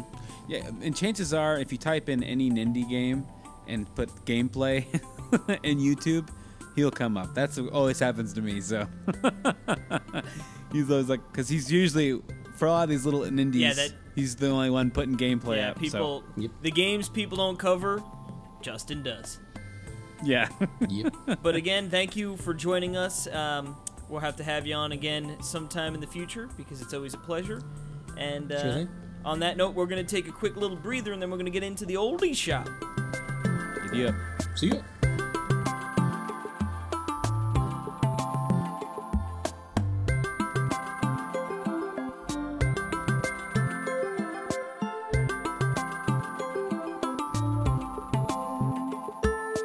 And we're back. Justin's gone, but it's not like he wasn't on for the full length of an episode. Yeah. He was on for an hour and a half. So, but it's the eShop Roundup time. The eShop Roundup. Yeehaw. And we've got a bunch of games to get through, plus some news. So I Really? think we're gonna do a good old fashioned lightning round, aren't we? Lightning round. So we're starting off with Numbala for $7.99, with just this cute little cartoony Fly your side-scrolling game. spaceships, rescue your dog, train maths while you Oh. play. It's a cool game that trains math. It's like a side-scrolling shooter where you are doing addition. Edutainment. Kind of fun. Hey, you know what? If you have a young kid learning math, this looks great. It looks like high quality. Next Next up, up, we've got Deathmark. for how much? $49.99. You've been marked. A strange rumor is spreading through the shadows of Tokyo's Oh my goodness. city. That's scary. A little adventure game. Yeah, it looks definitely. It's got a. Well, it is rated M for mature. Yeah, geesh. There you have it. Well, it's a scary adventure game. Next up, we have Knock Knock. Who's there? Ice Pick Lodge presents Knock Knock for $6.99. An And this eerie, is- uncomfortable horror is creeping Yeah. from PC over to the Nintendo Switch. It's an adventure. Apparently it's a platformer. It has certainly doesn't look like a platformer from the No. the images they've got here. Nope. But it looks like a very troubled young man. Did these people realize that Halloween was last week? I think they tried their darndest to get out before Halloween. Although, Remember yeah, last year when Capcom did Resident Evil Revelations collection in November? Resident Oh, dude, Evil I love Revelations those 2 games. is so goddamn good. Both those games are amazing. But moving along here, we've got Hidden Folks. For it's Hidden Folks. $14.99. It's 20% off, down to $11.99. So you say folks, right? Folks. Well, by golly, Dan got Diablo 3 Eternal Yep, I Collection. just seen it. Ha ha! This right told me here is this like Where's Waldo? Search for the hidden folks in the hand-drawn interactive miniature landscapes. Oh wow! I guess sort of like it, but it's all black and white. Looks like pencil drawings. Pretty. Maybe you should interesting. review this, Casey. You review Where's Waldo like games. Shut up. Don't remind me. Which, by the way, guess what I'm drinking right now? A Pepsi Cola? Nope. Cherry Coke Zero, my favorite pop. Shut the heck up. Next up, we have Neo Geo. It's a week. Neo Geo. Pleasure Goal 5-on-5 mini soccer? Is that what it is? Let's see. Don't you hate it when the 5-on-5 when the mini title- soccer. when the title gets cut off on the page? You can't even read the whole title. Come on. The problem is What they is put that? ACA Neo Geo in front of it. It's Well, like, we get no, it. We get no, it's not the problem. That's not the problem. The problem is that on the Switch eShop you can't view the whole name. It's Oh, well, without yeah, that's going- stupid, but That is so stupid. Anyway, Pleasure Goal though, interesting name. 5-on-5. some soccer. Yeah. Nothing really wrong weird. with that. But Nothing it wrong looks with like that. a great Neo Geo pleasure goal. Speaking of great, next up here we've got Kitty Love. Way to look for love. $24.99. To break the curse is to kiss your Look true at that. love. Let your love bloom. What is happening in that one picture? Where he's like Slamming slamming that that person's head into the ground. Like, what in the world is Don't you that? even think about looking about my kitty love. Yeah. Slam. Man. Anime, It is anime. a cute little kitty, though. I miss a kitty, yep. but Just like you. got a big old poocher now. Next up, we got Machinarium. Machinery. It's a really interesting name. For $9.99. And this is a very cool, The art style very cool is little phenomenal. children's book kind of looking game, but like really steampunk and really cool. It's an award-winning independent adventure game. Would you look at that? Another adventure game. It stinks because these adventure games have such beautiful art styles, and it's like, I bet you it tells a really cool story, but man, I just don't. I know. I can't get into adventure games. Well, you know what though? It's just because they're more like visual. They're just like visual novels. You know what I mean? I ain't smart enough. You know? Yeah, I know. Speaking of ain't smart enough, this next game I've heard so much about. I've just heard the name so much. And Grim but Fandango remastered. remastered for $14.99. Well, it's Do you another know this adventure game. Do you know what this is?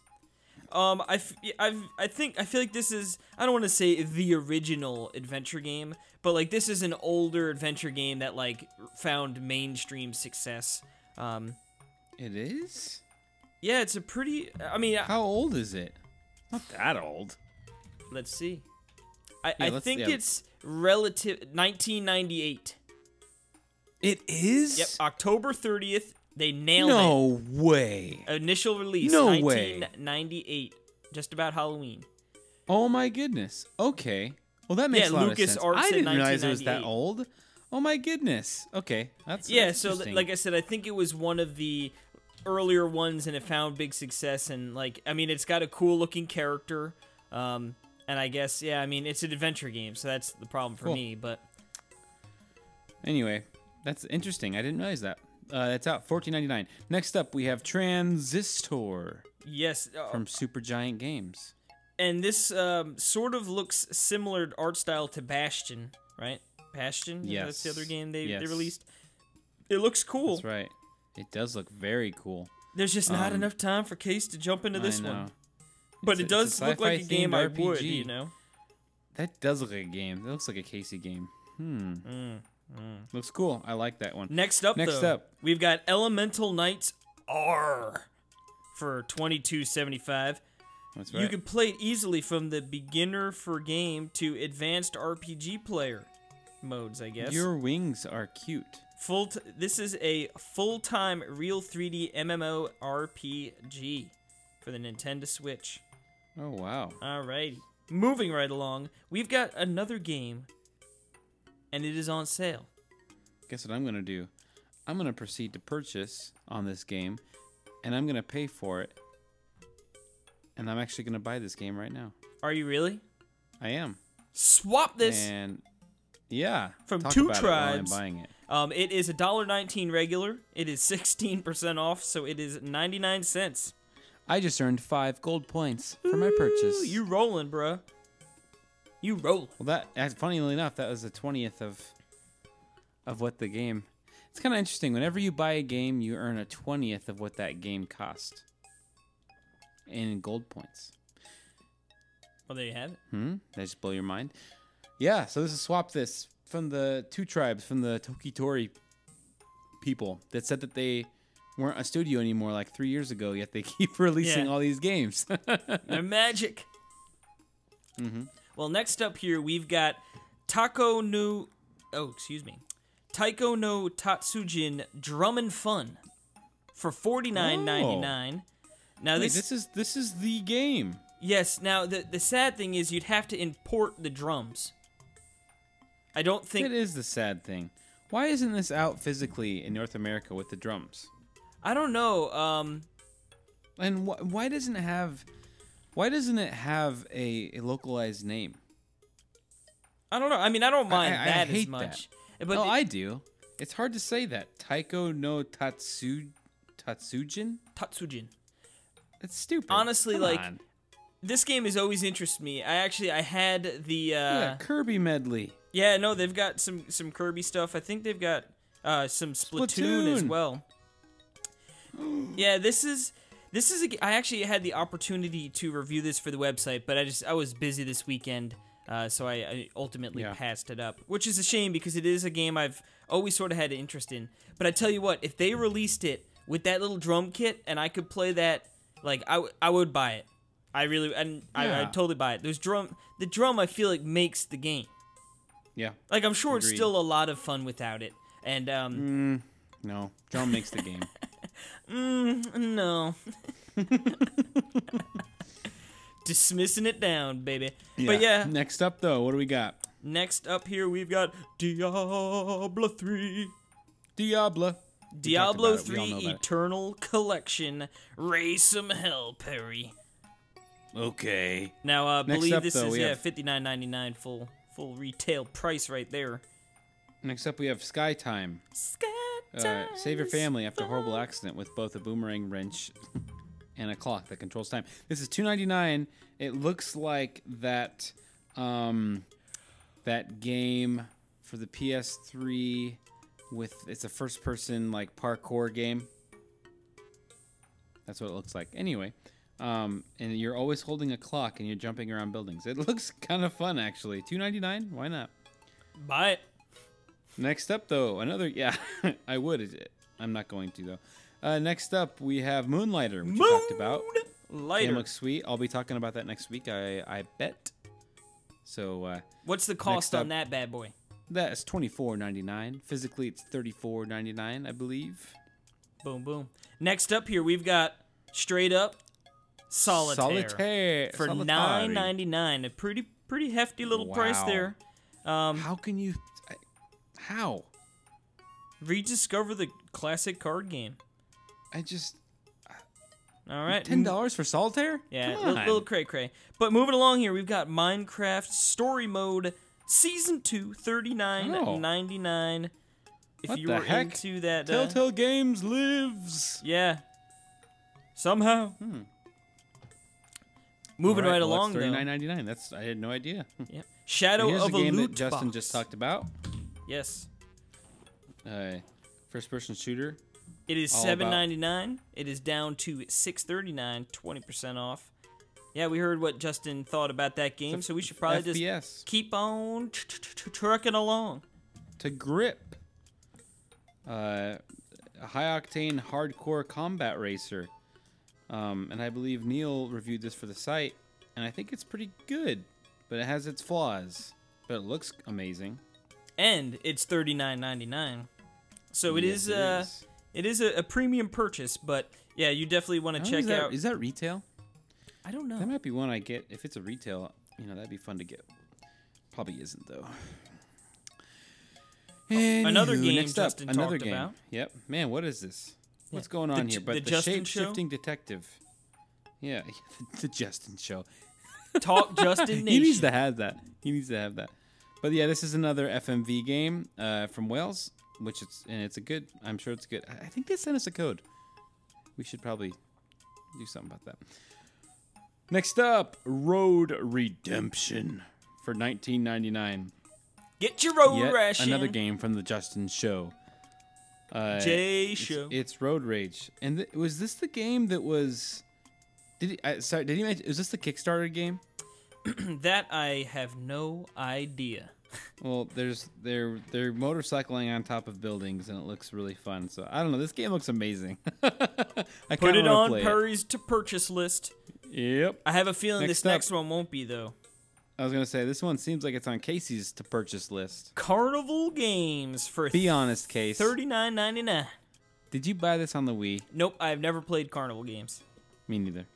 Now, the puzzling thing with this is you only unlock the motion controls after you beat the game. Or, like, beat That's that amazing. particular game. So, like, That's amazing. dumb. But anyway, moving along, we've got another game that Justin talked about. Full Metal Furies. How much does Yep. that one run? $14.99. Boom, Oh, well, boom. it's 25% off. So it was 20.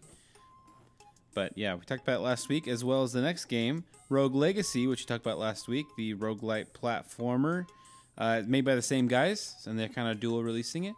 The genealogical roguelite where anyone can be a hero. There you have it. And I don't know how much that one costs. Is that $14.99 again? Oh, yes, that one's $14.99, yep. Okay. But it's not on And- sale, so that is the true price. Oh. Next And what's up our here, last two games? we've got World of Final Fantasy Maxima. Expanding the horizons of Final Fantasy, a tale of many encounters and the birth of a new world. This game, if you're a Final Fantasy fan, this game looks ultra cute and cool. Yeah, it's sort of got like the chibi / Funko Pop looking characters with the big old Yeah. pieces. Yeah, I don't know. I mean, it looks cute, like the Are you surroundings. interested in this at all? I mean, it looks okay, but I won't. There's no time. Gotcha. We got Pokes coming out next week. Then we've Is got that next week? Yeah, next Friday. Wow. So yeah, it's Well, just look upon what- us. Look what just came out today. This next game, Brawlhalla, Brawlhalla. from Ubisoft, and it's free. It's a free download. And this is a game where you buy Brawlhalla mammoth coins, and you can buy up to 1,600 mammoth coins for $49.99. Give me them mammoths. But this is it's Fight for Glory. It's an epic free-to-play platform fighting game. Sounds cool. Why not? Yeah, it's an interesting. Rayman's in it. It's an interesting tactic to do completely free, and I guess you buy the characters. But what's questionable? I mean, I guess it's out before Smash, so maybe they're hoping to get like some of those fighting fans that are like, "Man, I can't wait to Smash. Maybe this will hold us a little bit." But in a month, that thing's gonna be buried and forgotten about. Mm-hmm. But yeah, there we have it. That is the eShop Roundup. That's it. I can't believe you did it. Now, I got to pick my game of the week first. Good. Do you know what I'm going to pick? What's that? Transistor. You son of a... Ooh, I'm not going to say it. You have to edit Were you it. going to pick that? Yeah, I was leaning towards that because that looked cool. It does look cool. What Also, other Grip games? looks sweet, to be honest. Oh, Road Redemption. Looks awesome, too. I mean, honestly, out of that, I guess, I mean, I'd say Drum and Fun, I guess, is sort of was up there, but maybe the Final Fantasy game. Like I said, it looks cool. It's just, Yeah. I imagine it's probably like a pretty darn long, long game, you know? Right. But And ain't nobody got time for that. ain't nobody got But time we're for that. done with this segment. But you know what Case. we do have eShop time Roundup for? is done. Yeah, what do we have time for? I don't know. Well, tell me. Well, let's move right on in to the old YouTube saloon for a quick little The YouTube Saloon. wetting of the whistle. I should. Hey there, Casey. Hey, Jerry. Remember that one time we were doing the eShop and it was those two guys and it was total like they The walked Canadian into the guys, saloon, right? They look and just it was like us. totally me and you. Yeah, someone's making money off the likeness of us, and we're missing out. I know. Yeah, so, again, challenges haven't been updated yet, but I think I mentioned last week that, about the Moonlighter review. That is up on Nintendo World Report TV. Yeah, and it has a ton of views. yeah, it's, I feel like it's, because it's one of those games, I feel like it's gotten enough publicity where people are interested, you know, that are like, let's check this out. Let's check it out. And it's worth checking out. Just like the video. No, but also, this should be live by the time this here episode launches. Will be a video I'm doing for the top 5 most excited places to revisit in Pokemon Let's Go. Yes, right. Yep, That sounds like a fun game. yeah, I'm looking forward to jumping back into some Pokemans, and we get a little hypage, get a little hype video going up for the pre-launch. So it should Yeah, be. remember this is a remake of Yellow. Yep, going back Which to is the so Kanto weird. region. That's right. Where So that's what that's what the video is about. So check that out because I think it has all new gameplay. I mean, it has like it's features gameplay from the game, right? Yeah, it's going to be, I've got a mix of original gameplay from the Game Boy, and I'm going to have some gameplay from the new game as well. Of course, some of the areas that we're most excited to revisit, don't have a ton of, footage out there from Let's Go, but I'm going to be splicing in what I've found in there, so it's going to be a nice combination of both old and new. Gotcha. Boom, cool. boom. Because it's all right. Well, check that out. And then what else do we have in the old YouTube? I think that's it, unless if you got something good to talk about. Yeah, not really. Just the review for that controller, which I've been using that Hycars controller a lot. Actually, I really like it. Surprisingly, I never thought. Who'd have thought I'd like a PS4 style controller? Who'd have thunk it? But yeah. Anyway, but yeah, that's check that yeah. out. If you haven't checked check that out out, the boom. images of it at least, So, but Yes. Now let's move on into the old. News Talk with Casey Gibson. Yes, sir. News Block. talk. The news block and talk, baby. Now, we had mentioned last week the Smash Direct was coming. We also mentioned that everyone would already know exactly what happened when we were mentioning that it was coming. But now we know, and I figured we'd just go over a little bit of it and give our quick impressions. Ken and Incineroar joined the battle. Ken, okay, whatever. I mean, I know it's iconic, but it's like obviously that was happening. yeah, it's like, okay. Incineroar looks like he could be pretty interesting. He's more of like a wrestling type with like suplexes and stuff. Yeah, I don't even heard of Incineroar. He is. I didn't either.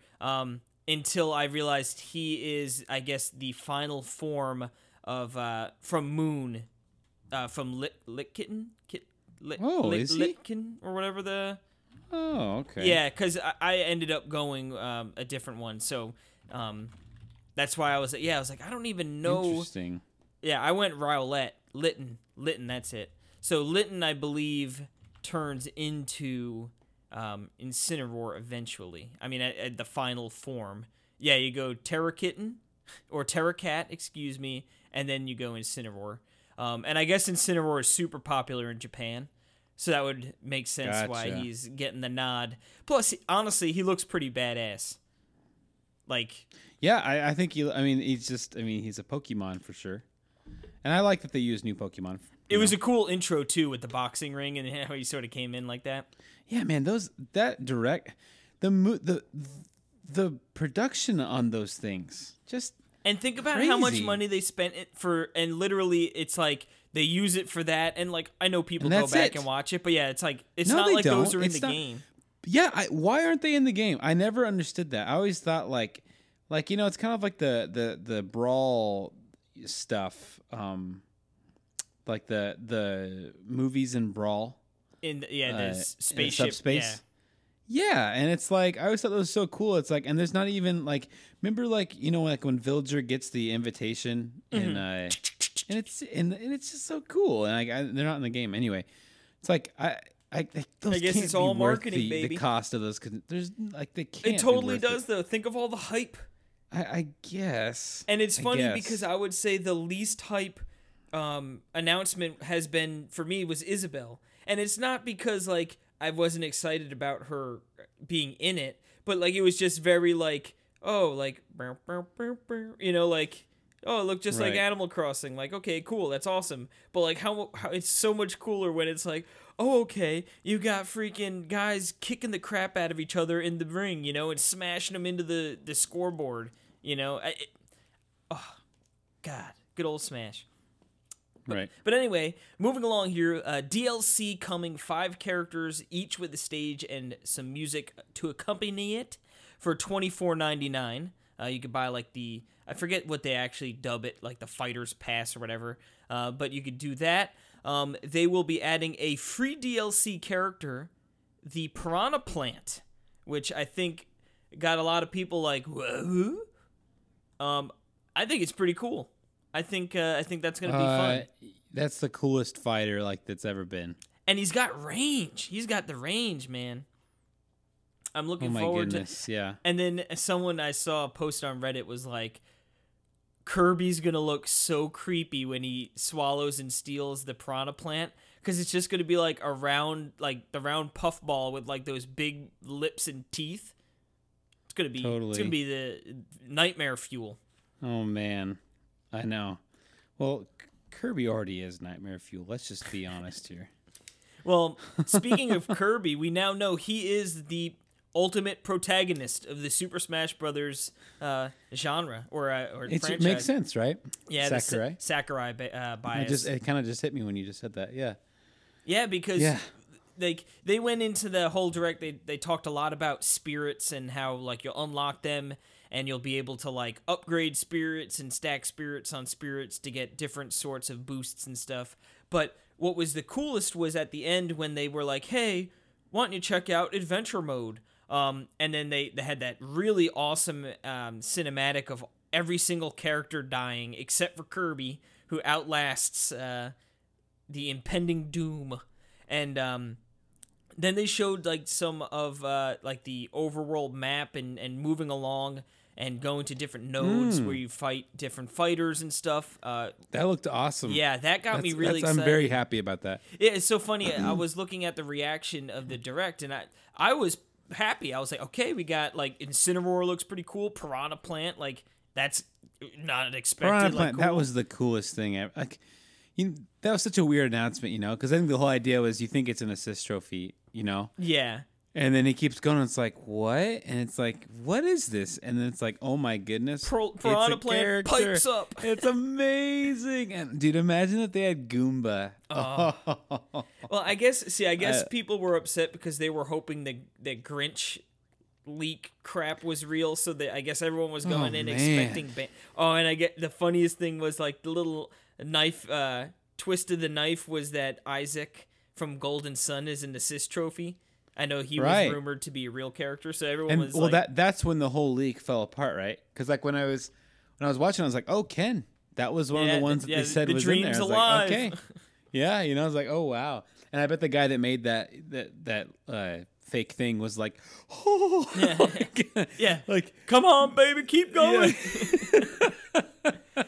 Now there is still like, because for me, out of all those like Banjo, like I could care less if Banjo-Kazooie's in Smash. Like, sure, it'll be cool. You couldn't care less, yeah, but yes. Yeah, me neither. I don't care about Banjo-Kazooie. No. But I want Geno. I would love Geno. Geno would be cool. So I'm hoping there's a chance that he might be a DLC character. That would be pretty cool. But yeah, I mean, I guess for me, I'm in the camp of like, I'm just gonna wait and see who they put into the roster, and cool. It's like I'm not sitting here campaigning for one character or another, and I think that's when people get all bent out of shape. To be honest, the only thing that I really want is I really want them to be Nintendo characters. Like I love that third party characters are in there, but they're not as fun to me. Like I kind of like when they go back into the history of Nintendo. So I love the old retro, like Mach Rider. If that would have been really cool, like stuff like that. Mm-hmm. But also just kind of digging in, like it feels weird that Ken's in it and not Waluigi. You know what I mean? And then I get thinking about it, and I just get really, like, he said, Sakurai says that they, obviously like with Bayonetta and with King K. Rool. That was a huge, like, every time the fans said that's what they wanted, But I just got thinking, man, Waluigi is not in it. That is so annoying. Everyone really wants him so that's bad. A DLC. I know, and it's like, why don't they? It's just annoying. I don't know, like, still for me, it'd be so perfect. The most hyped announcement was definitely Cloud.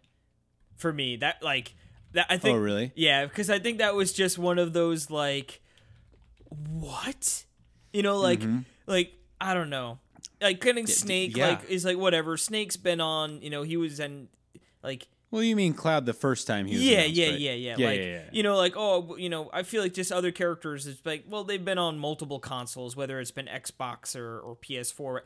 Cloud has just always been such like a Sony thing, So like to see him come, I remember that I was like, whoa. But anyway, dude, yeah. Good, and now good Final stuff. Fantasy VII's coming to Switch. Oh baby, I can't wait, Perry. Just got you pumped up, didn't I? Woo! Well, and did you know that in the news that just dropped tonight is that the DLC lineup is completed? Yes, I and saw that. decided entirely by Nintendo. Nintendo. And so Sakurai put that out. He actually put that in English on the old twit bag. Oh. Oh, but yeah. So I guess would you want them to wait to hold out on, or would you rather just know? Yeah, probably just wait is better. I don't know. What do you mean, wait? Like to them tell us? To know what they are. I think at this point they'll like. I imagine they'll just slowly roll them out. I could see like, all right, it launches, and then maybe like in January. Or maybe even sometime in December, like as like a, hey, here's a teaser of like one of like the DLC characters, and especially if it's like a cool character. Yeah. And then everyone will be like, ooh, well, I'm going to drop the $25 now, you know? Yeah, and I guess, and the other big part of this, did you talk about the price of the DLC? And like, it seems like that there's a pass, like for $24.99. Now, and that's a lot cheaper now that I'm thinking about it, than like the DLC for Smash 4. I mean, like if you add up all the stuff, it was so crazy. expensive. Yeah, it was It's ridiculous. So stupid, dude. Well, see, this I couldn't seems believe fair to that. me though. $24.99 for the It 5 does? characters. It's expensive, but I feel like a lot. How is that fair when you get 70 some for 60? I mean, I don't know. Like I Doesn't guess seem they fair to could me at have. all. I guess Also, they if could. it's already planned. I guess they could have done like $19.99. I don't know. I just think, like, I think yeah. I think when you look at like Mario Party, that was bonkers. Like how good of a deal for how much content you got. And I feel like they probably realized like we could have charged more for that, you know? Wait, for what? Remember like Sorry, the for Mario what? Mario Kart 8 not deluxe, but the Oh, Mario okay. Kart 8 DLC back in the day? Yeah, when it okay. was like You said Mario Party. So Oh, I was did like, I? Oh, my I was trying to mistake. think. Yeah. Yeah. Okay. Yes, exactly. So I think they probably Yeah, thought but- like, holy moly, like that was a lot of like we could make more. And I think Well, that's what Smash was then, right? and after Smash that I think Smash 4 just was crazy ridiculous. because there was just so much. That. Yeah, I only bought between- Bayonetta, and that's it. I bought all the characters, but I think like in the beginning I bought for 3DS too, and then I was like, what the heck am I doing?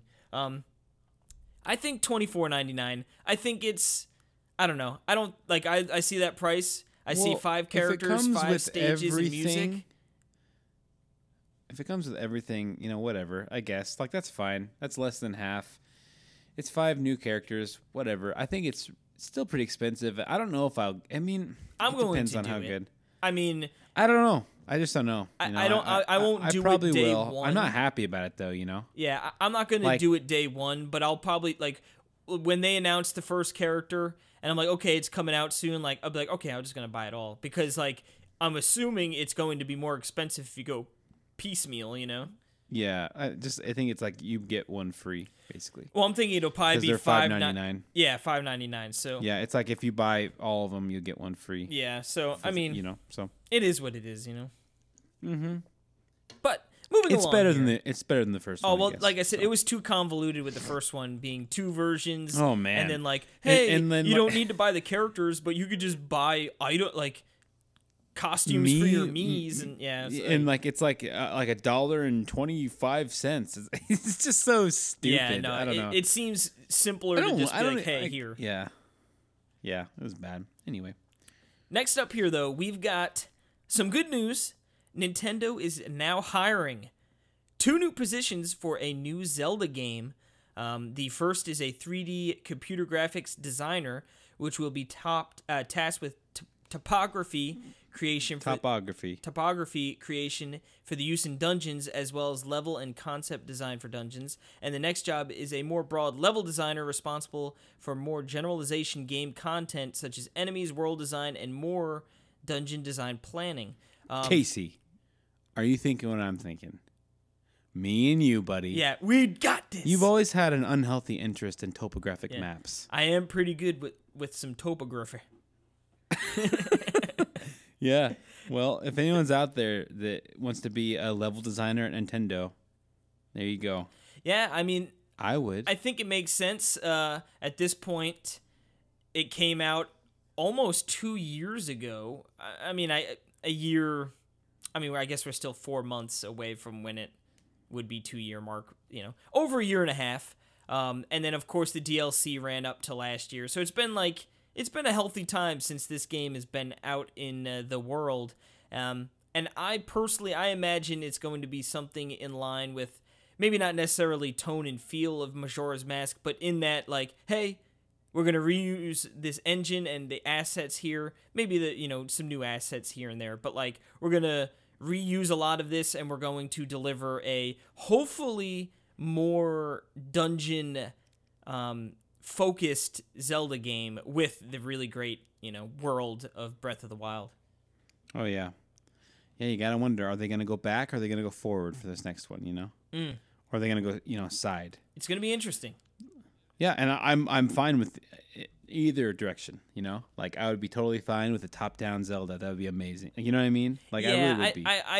I mean, if they're going to reuse assets from Breath of the Wild, I would still Oh yeah, if they're doing I that, would yeah. love them to do that, but also have another team working on a top-down Zelda for the Switch as well. There has to be two.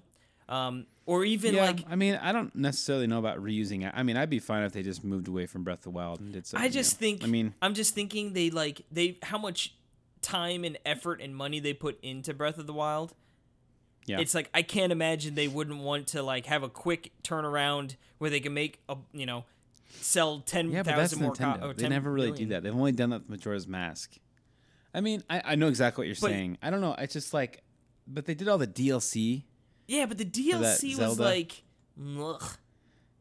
I mean, it was cool if you were really into it, but it wasn't I don't know.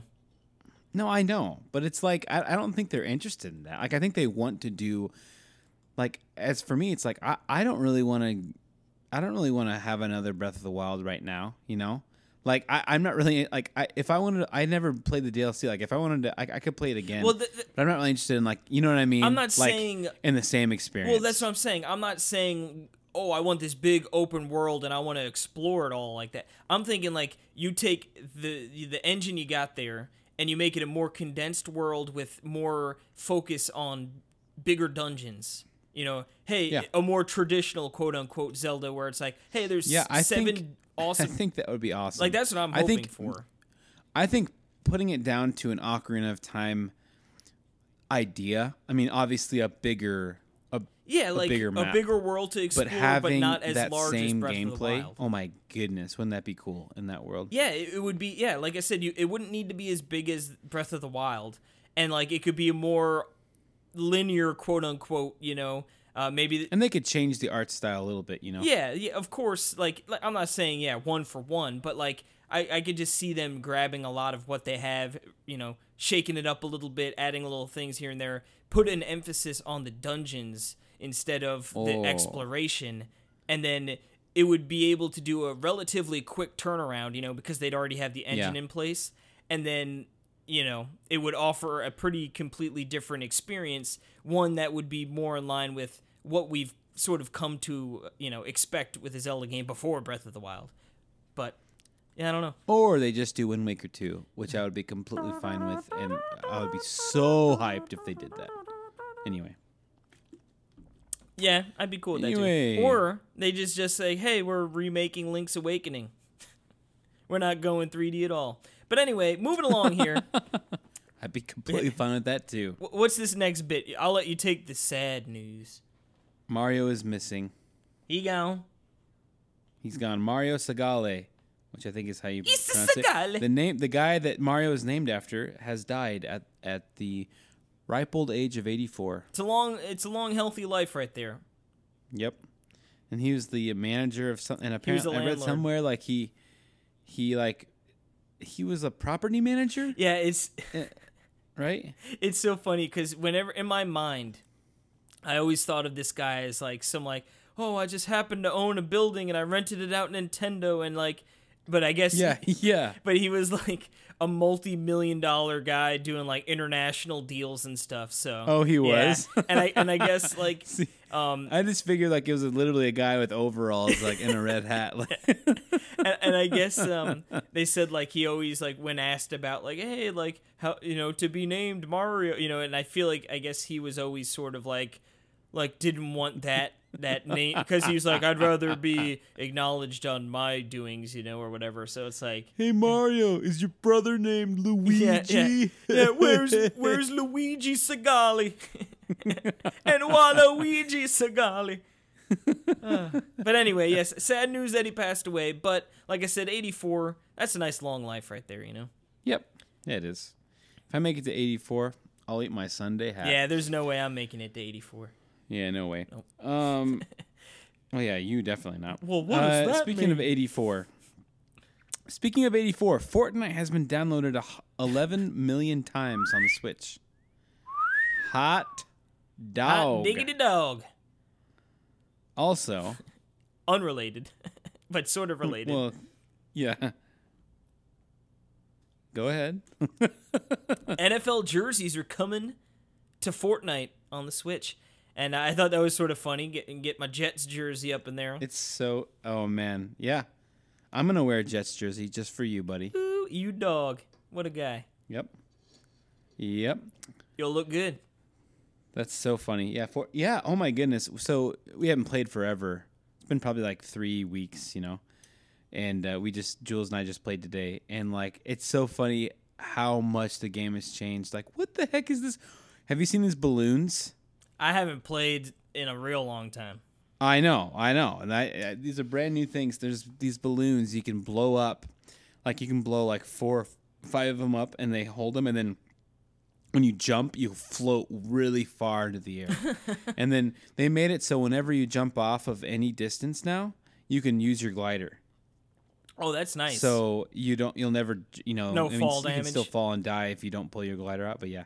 Anyway, that game is constantly changing. That's a very fun game. Good old Fortnite. It's free. Good old Fortnite. All right. Speaking of free, these aren't free because you got to pay $20. $20. And not even. Pay it up. Unless you take advantage of Jerry Jerkum, and hey, you just free. Yeah. I'm a freeloader. Freeloader. He's a cheater. He freeloader. We're talking about the new games coming to the NES Online catalog for Switch, which is Metroid, ever heard of it? Mighty Bomb Jack, and Twin B, which I actually, the most exciting one out of this to me. What you gonna do? I don't know what Mighty Bomb Jack is. Mighty Bomb Jack is a 1986 Nintendo Entertainment System game released by Tecmo, which was later ported to the Amiga, Atari ST, and the Commodore 64. Thank you, Casey. I was thinking it might tell me exactly. I'm most excited for Twin B. What it is, but they just gave me it came to the Wii U at some point, and the Wii on Virtual Consoles. Each level is split into 2 parts, an action zone and a Royal Palace room. The mechanics and level designs of the Royal Palace rooms are directly lifted from Bomb Jack, and action zones can be split up into several portions and contain power-ups, usually hidden in treasure chests, such as money bags, mighty coins, and mighty drinks. All right, that's enough of that. Well, bibbity boppity. Anyway, Twin B is a really fun shmup, so Shmup I'm 'em looking up. forward to those. Now, those are all going to be coming on the 14th, so not too far off here. Next week. Yep, next week. Some exciting news also. Super Smash Ultimate demos cropping up at Best Buys near you potentially, or potentially boy. not. They don't really tell you at all. I guess on Twitter someone posted a picture of the demo on one of the kiosks there, and then the official Best Buy Twitter was they tweeted, "Oh, looks like the cat's out of the bag." So someone followed up like, "Hey, like how can we find out where?" And they were just like, "Hey, you got to check in with your local Best Buy." So I don't think there's going to be any place online you could like look it up. You'll just have to either stop in or give Probably a just call. call 'em. Yeah. I know a few people on staff have tried. As of Tuesday, have tried their local Best Buys with no dice yet. Yeah, I don't know. I don't know if I'm going to stop by or give a call, but I figure at some point to try and see if they have it over there. But yeah, exciting news if you want to get your mitts on some Ultimate early. That's right. But we got some even more exciting. Oh, well, unless if you wanted to comment real quick. Nope, that's I was just gonna segue into the next thing, just like you were. Boom. Great minds think alike. Jimmy's think Go alike. ahead. What I was going to say was even more exciting news is this next little bit that I almost called you Terry. That Terry's going to tell you about. That's the best because Perry, like, you can really put like any letter in front of it and it pretty much works, you know? Larry, Jerry, Gary, Terry, Barry, Dairy, Perry, Ferry. Dairy. He's a fairy. Fairy. Starry. All right. All right, Anyway, Terry, yes, tell even us. more exciting news. For everyone listening, if you are a fan of this podcast, I have an exciting proposition for you. Yes. Yeah, we are making a fresh, delicious batch of really cool Talk Nintendo T-shirts. Wee. Yes, we're gonna have these at PAX South, but Perry went overload. The idea is we're getting a big batch of them, and this is the idea. Okay, so this is how they're gonna look. They're gonna be a really nice Gildan tee, and on the front, it's gonna have the Talk Nintendo podcast, the logo that we have, not the two heads, but just like the writing. On the back, it's gonna have the two heads, and then it has our Twitter handle underneath it. And that's all in white. But then every shirt is gonna be a different color.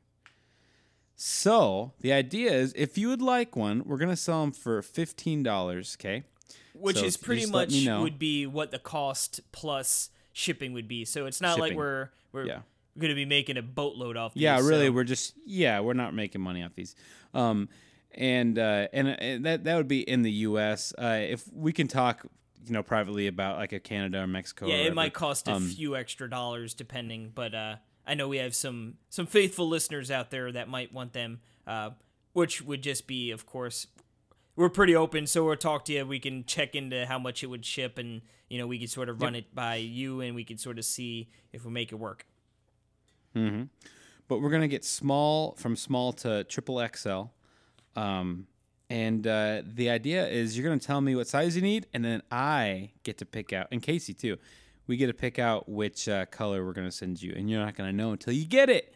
And you also get some fun stuff like stickers, and who knows what I'll send with it. You never know. Perry's always throwing goodies.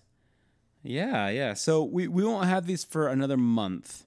What will happen is if we can if you just want to email me, Perry@NintendoWorldReport.com.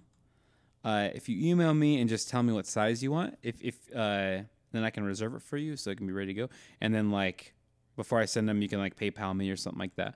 But yeah, I'm excited, and then if you can be at PAX South, it'll be a lot of fun. We can take pictures and everything. But Boom. Really nice quality shirts. Really, I can vouch for them.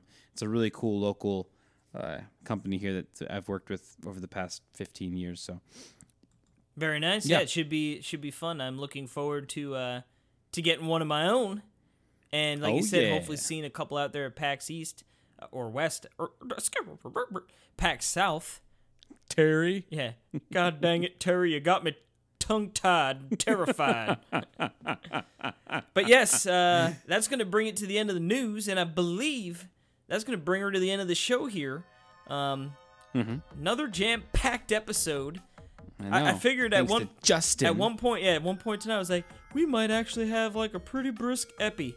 But boy, was I wrong. Yeah, you bring the nation on, and he brings the heat, so. Ain't no such thing as a brisk episode. Nope, not around these parts. Nope. But, of course, you can find us on Twitter at TalkNintendoP.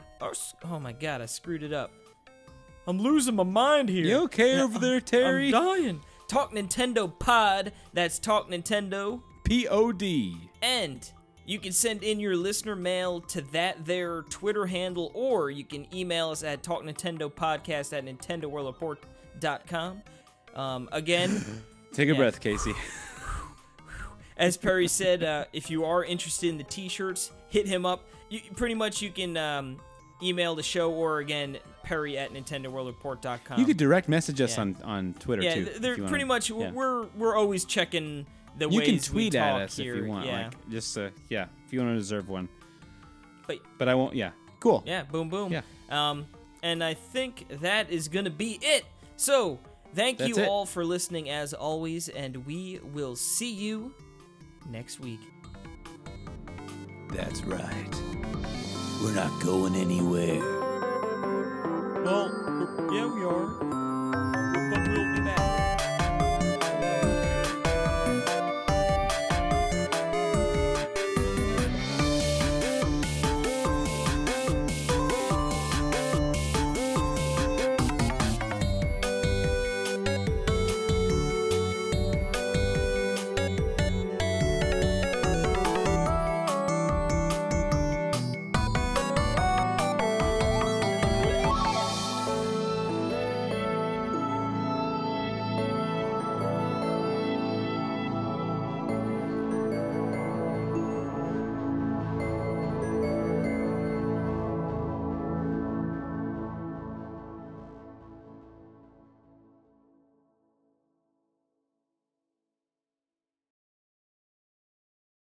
Where's Luigi Segali?